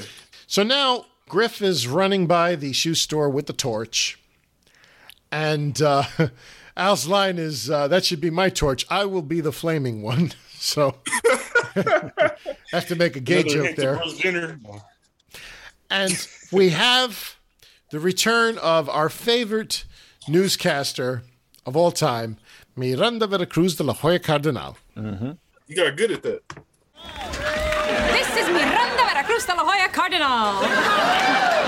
Live at the Newmarket Mall, where national hero Griff X has just run by with the Olympic torch. Wait a minute. Someone is chasing Griff. It appears to be local hooligan Al Bundy. Oh no! He has knocked the torch from Griff's hand and sent it hurtling into the mall fountain. When you see her come on screen, do you see how proud she looks? Yeah. I mean, like, just look at her face. She is beaming. She is hamming it up. I mean, she is playing it like perfectly to the T. But like, she's almost happy about the delivery. So yeah. I really, really appreciated that. Yeah, she's a very good actress. She plays that character very, very well. Yeah. And, my favorite line is, like, it appears to be local hooligan Al Bundy. That cracks me up every time. Yeah. I think, like, the Brits and the Australians probably love that line more than the Americans, right? Because, they have the whole concept of the soccer hooligans. I thought that's funny. So off screen, Al tackles Griff, and the torch ends up in the mall's fountain. Who the patron saint is Half Orpheus, as I recall, right, from an earlier episode. Half Orpheus. Was that from one of the Christmas episodes? I'm trying to remember. I mean, you see, you don't have. Unfortunately, Lou, you don't have Annabelle. See, if it was Annabelle, she would know exactly. Yeah, she'd be on top of it. Yeah, I mean, I have to, rely on, a Google search, but she knows it right off the top of her head. For the first time in 3,000 years, the Olympic flame has been extinguished. The torch must now be relit in Athens and run around the world once more. The Summer Olympics have been postponed indefinitely. Thanks again to now international hooligan, Al Bundy.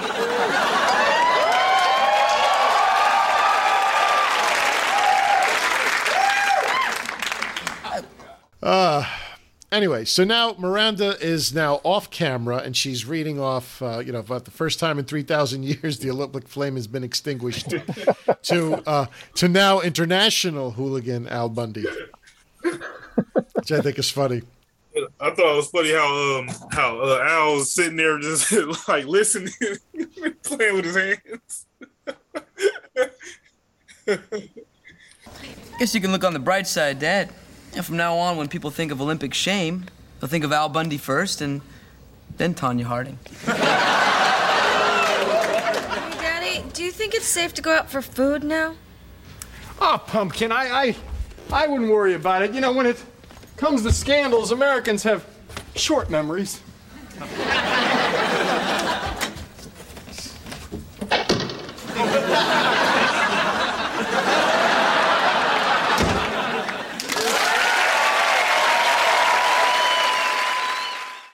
I like Bud's line is really great. It's like when people think of Olympic shame, they'll think of Al Bundy first, then Tonya Harding. You have to throw that jab in. So what did Tonya Harding do? I wasn't familiar with that one. She was the one who had Nancy Kerrigan's hit in the knees. Like, remember her boyfriend took a baton to the knees of Nancy Kerrigan. There was that movie I, Tonya that tells the story of that. Oh wow, I'm gonna have to look that up now. That was that was the story of the year in 1994. And we did have Tonya Harding jokes early, actually. You remember, Chris, back in, season 8? Yeah. We talked about that. Like the Tonya Harding, the Nancy Kerrigan, Tonya Harding incident happened like in January. And like Married with Children was already talking about it within a month. Yeah, it was a huge story, Lou. And it's a shame what happened because Tonya Harding, she was banned from the sport for life and retired, a disgrace. But people forget that she was actually a really good figure skater. She was the first female to ever land a triple axel in figure skating. So and people forget that because she was banished from the sport. But it's sad because it would almost be like you're a basketball fan, so it would be like Dr. J getting banned from the NBA. He was the first to dunk from the free throw line in a dunk contest. It'd be like him, someone associated with him attacking another athlete and breaking their leg or something, and him getting banned from basketball for life. It's a shame because she's someone that should be celebrated and revered, but she's a disgrace because of what happened. So it was a story where there really wasn't any winners. It ruined 2 careers, it ruined 2 legacies. So it was really sad. Well, if you remember on Married with Children, you would hear this line. It's like there's a story with no winners, like only losers, right? Right. Oh, you won that. What's her name? You do her name. Miranda Veracruz de la Hoya Cardenal. Yeah. I remember her saying that. Right. So Al says, they talk about people having short memories. So he sticks his face out like on a stick, like, from almost like, one of those, protest signs with his face on it. Like, as soon as he sticks it out, has like the arrow with the flame, hitting right in the middle of the head, right? Yeah. Right. What was it? Was it that like his mugshot picture? Yeah, exactly. Like one of those type of things. But I thought that was pretty good. Yeah. Oh, that was hilarious. If you watch this episode in some platforms, for example, like Hulu, you don't get the original ending credits. So Annabelle has the original ending credits, which she has posted on her YouTube site, Bundiana. Welcome back to Sports Radio 600. I'm Calvin Farquhar with my live in-studio guests, Larry Brown, Roy Jones, and Bruce Jenner. All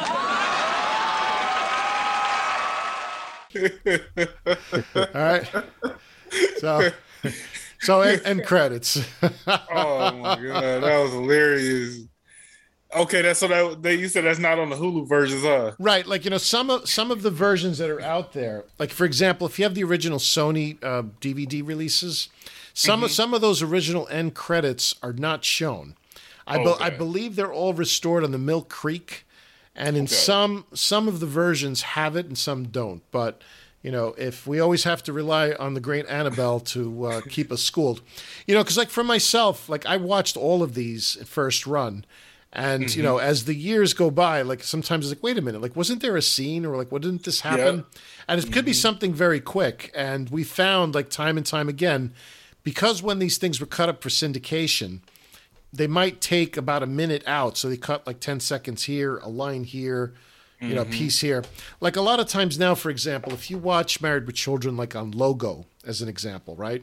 One of the things I've noticed is, when you get to the end credits, like they're really truncated and they go fast because they're, however which way they're trying to syndicate it, airtime is expensive, right? So they want to get through the episode quickly. So you lose part of that. And things like this, the end credits is one of them. In the episode that's coming up, the season finale, there are some end credits that you also don't find, which is Griff in the electric chair. If you remember that episode when he's... The one coming up is when they sent him to jail, right? Correct, right, when he was the cannibal. So you're going to see some of that again, in terms of like what's broadcast, what's available for broadcast. So luckily, like we have people like Annabelle who set us straight. She makes notes of it, and she also has it up on her YouTube channel. Okay, I have to go to her YouTube channel. Is it Bundiana? Bundiana, right? Okay, I'm gonna have to subscribe. You can find all of Annabelle's promos as well as like end credits that you might not find on standard releases. Okay. Yeah. And with that, we'll be right back. No Ma'am will be right back to wrap up this week's review. Be sure to join their Facebook group page for all the podcast news and updates. Be sure to subscribe to them on the Apple Podcast app, and please leave a review telling them what you think of the show. To subscribe to their YouTube channel, just go to channels and search up Married with Children podcast. Join their Patreon and support your favorite podcast with a small monthly donation. You can email them at marriedwchildrenpodcast@gmail.com. Thanks for checking out this review. Okay, and we're back. So, Chris, how many pieces of El Pollo Loco chicken will you eat, when reviewing this episode? Well, I really like this episode. I think it's very good. It's a very strong episode, especially for this era of the show. The writing is solid. It has a good plot. I really like the guest stars: Bo Jackson, Roy Jones Jr., Larry Brown, Richard Klein, who's one of my favorites from Three's Company. All of them added something to the episode, especially Bo Jackson with his delivery of the lines. There was a lot of, good-looking models in this episode. It was a great story, and it was a great idea. And as we noted earlier, Harold Sylvester has stated that this is his favorite episode that he was in. As we know, it's a Griff-centric episode, and I really like it. It was very funny. I laughed. It had some very good laugh-out-loud moments. We talked about the Bruce Jenner joke. That's even funnier now than it probably was, 25, 26 years ago now. So I really enjoyed this episode. Again, as we mentioned before, we're still missing Katie Sagal, and the show definitely misses her. And I don't really feel like it had a very strong B plot, much to speak of, but the A plot was exceptional, and I really, really liked it. So I'm going to give this a 4.5. I'm going to eat 4.5 El Pollo Loco out of 5. All right, so Lou, how many pieces of El Pollo Loco chicken are you going to eat for this episode? I'm going to have to agree with Chris a lot. It's like, it's not one of those episodes where you can like pop in and you be like, okay, this is what the show is all about. But like you said, the models were good. The story was pretty good. The jokes. It's just missing that one like little flair. Like, how the classic episodes, you could pop in and be like, okay, Married with Children hit these beats. This is what the show is about. You'll get it. But this is not one of those. So, and the athletes did well. I say a 4.5 as well too. I would give it that extra meat off the drumstick. if they would have gave me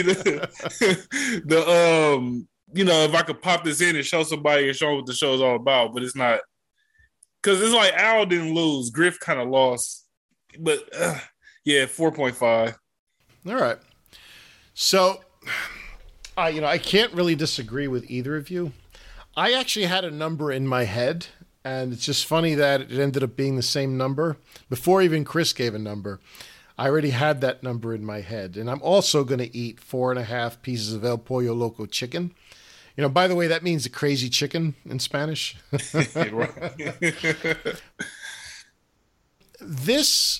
I'm generally not a fan of later season episodes. I've given some low scores on some of these reviews that we've given over the past season.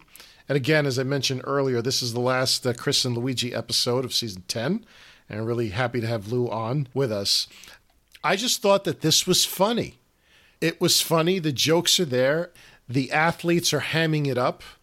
They're doing like a good job of it. I mean, it's not like terrible acting.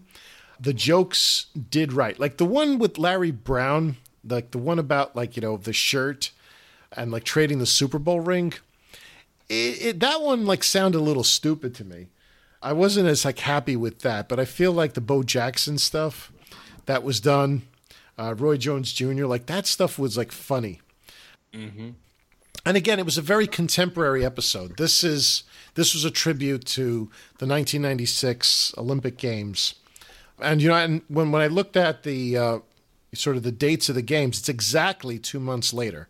So this episode aired on the 19th of May. So July 19th, exactly 2 months later on the day is when the Olympic Games opened.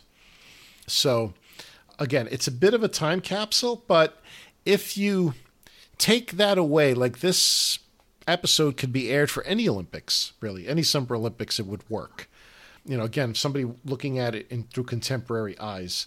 It just, I think like there was this whole thing, like the Bruce Jenner jokes, like sort of they have different meaning in 2022 watching them in contemporary times, but it's still relevant, it's still fresh, and I really enjoyed the writing. And it's like I said this time and time again. It's like I'm just not a fan of later season episodes because I felt the writing was weak. But this time the writing was actually very good. I think it held up with some of the early seasons. And Chris, I don't know if it was you or Steven, you had put out a poll out on Facebook where it discussed, it's like, if you had to keep 3 seasons, what were your favorites? Right. And I feel like a lot of people put down 3, 4, and 5. Yeah. And my answer actually, for me, is actually 2, 3, and 4. Yeah. And I know those are the Steve years. I stand by them, but I just felt like, those years the writing was a lot more, just stronger. To me, like my favorite in season 2, for example, is Just Married with Children, like when they go on the game show. That was pretty good. I just crack up every single time. I could watch it over and over again. And that's, I think, really, to me, Lou, just want to get your opinion on this. Like, to me, it's the rewatchability of the show that's what makes me the fan. You've watched this since you were a baby, right? I was 8 years old. I wasn't yet 9 when I started watching the show. And it's like I could watch it again and again, and it just makes me laugh. And that was, I think, when we spoke to Michael Moyer at the beginning of the season, it's like, that's what we had to say. Thanks, man. It's like, thank you for this, because it's like, this is like a gift. Because, you can't, sometimes when you look at the world we live in today, it's not funny. It's not. You look at war, you look at, people killing each other, you look at, poverty. You look at like major problems and inflation. Yeah. When you put all that together, it's like sometimes it's like, man, you need an escape. You just want to laugh. And he said it correctly. It's like, you just want to be able to spend 30 minutes, he said 22 minutes on the couch, 30 minutes with commercials and totally leave reality and have a good time, laugh at the jokes that are thrown at you and don't think about anything. Don't try to make try to be given a moral lesson thrown at you.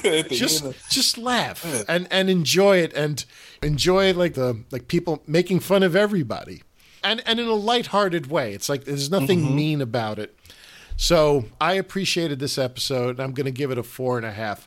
And I will say this is probably, we'll talk about it in the season 10 wrap-up show.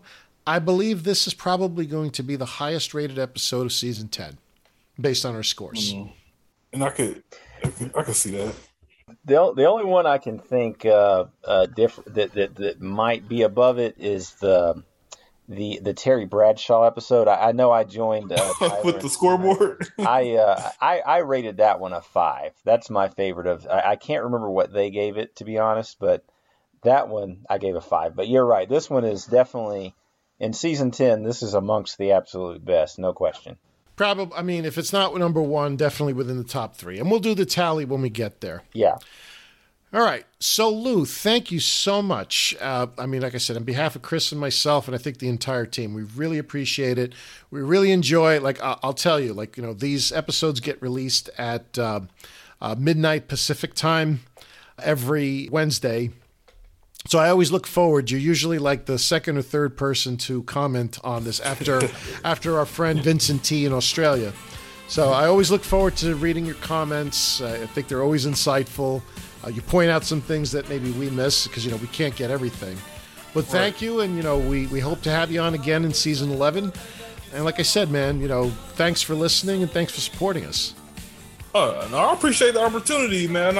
This is a show I always love. It's always been a part of my life in some way. You guys do a good job. I also like the original team too. They was all J names: Alex, Jamie, Justin, JT, Jerry. And then you guys did a good job of taking over. It was my pleasure to be here. That's why I'm like, I don't care what day it is. I gotta make sure they let me off the route to come. Early enough to do it, and I'm available whenever. I don't know if it's for the episode trash though. I might have to skip that one. Yeah, well, it's interesting. We have different opinions on it. Chris seems to like it. I don't like it, and I believe Chris, you and I are scheduled to review that. Yeah. Well, man, that's one episode. It don't even seem like Married with Children. I don't know. I only like that one because of my time in the National Guard. I do agree that the episode is very corny, very over the top. But I do appreciate that they did one about the National Guard. Oh, okay. And the one thing I'll say to you and our audience, Lou, is like a lot of times, like when we go in and we start reviewing an episode, we come out with a completely different number by the time we finish and talk about it than when we start. So, I always go into each episode with an open mind. I think we all do. So we'll see how it turns out. So to our audience, stay tuned for season 11. But next week on the Married with Children podcast, we have the season finale. The joke's on Al. While Griff faces a death penalty due to a no-man prank, Al plans to get married to an old flame. So you will not want to miss it. Team Australia will be reviewing it. And again, after that, we will have our long-anticipated Season 10 wrap-up show, where we will be reviewing, I think, and everyone's mind is going to be, who is the hottest chick of Season 10? And it's going to be a very, very difficult tally this time. So stay tuned for both of those. But again, until then, tune in again next week. Same Bundy time, same Bundy channel.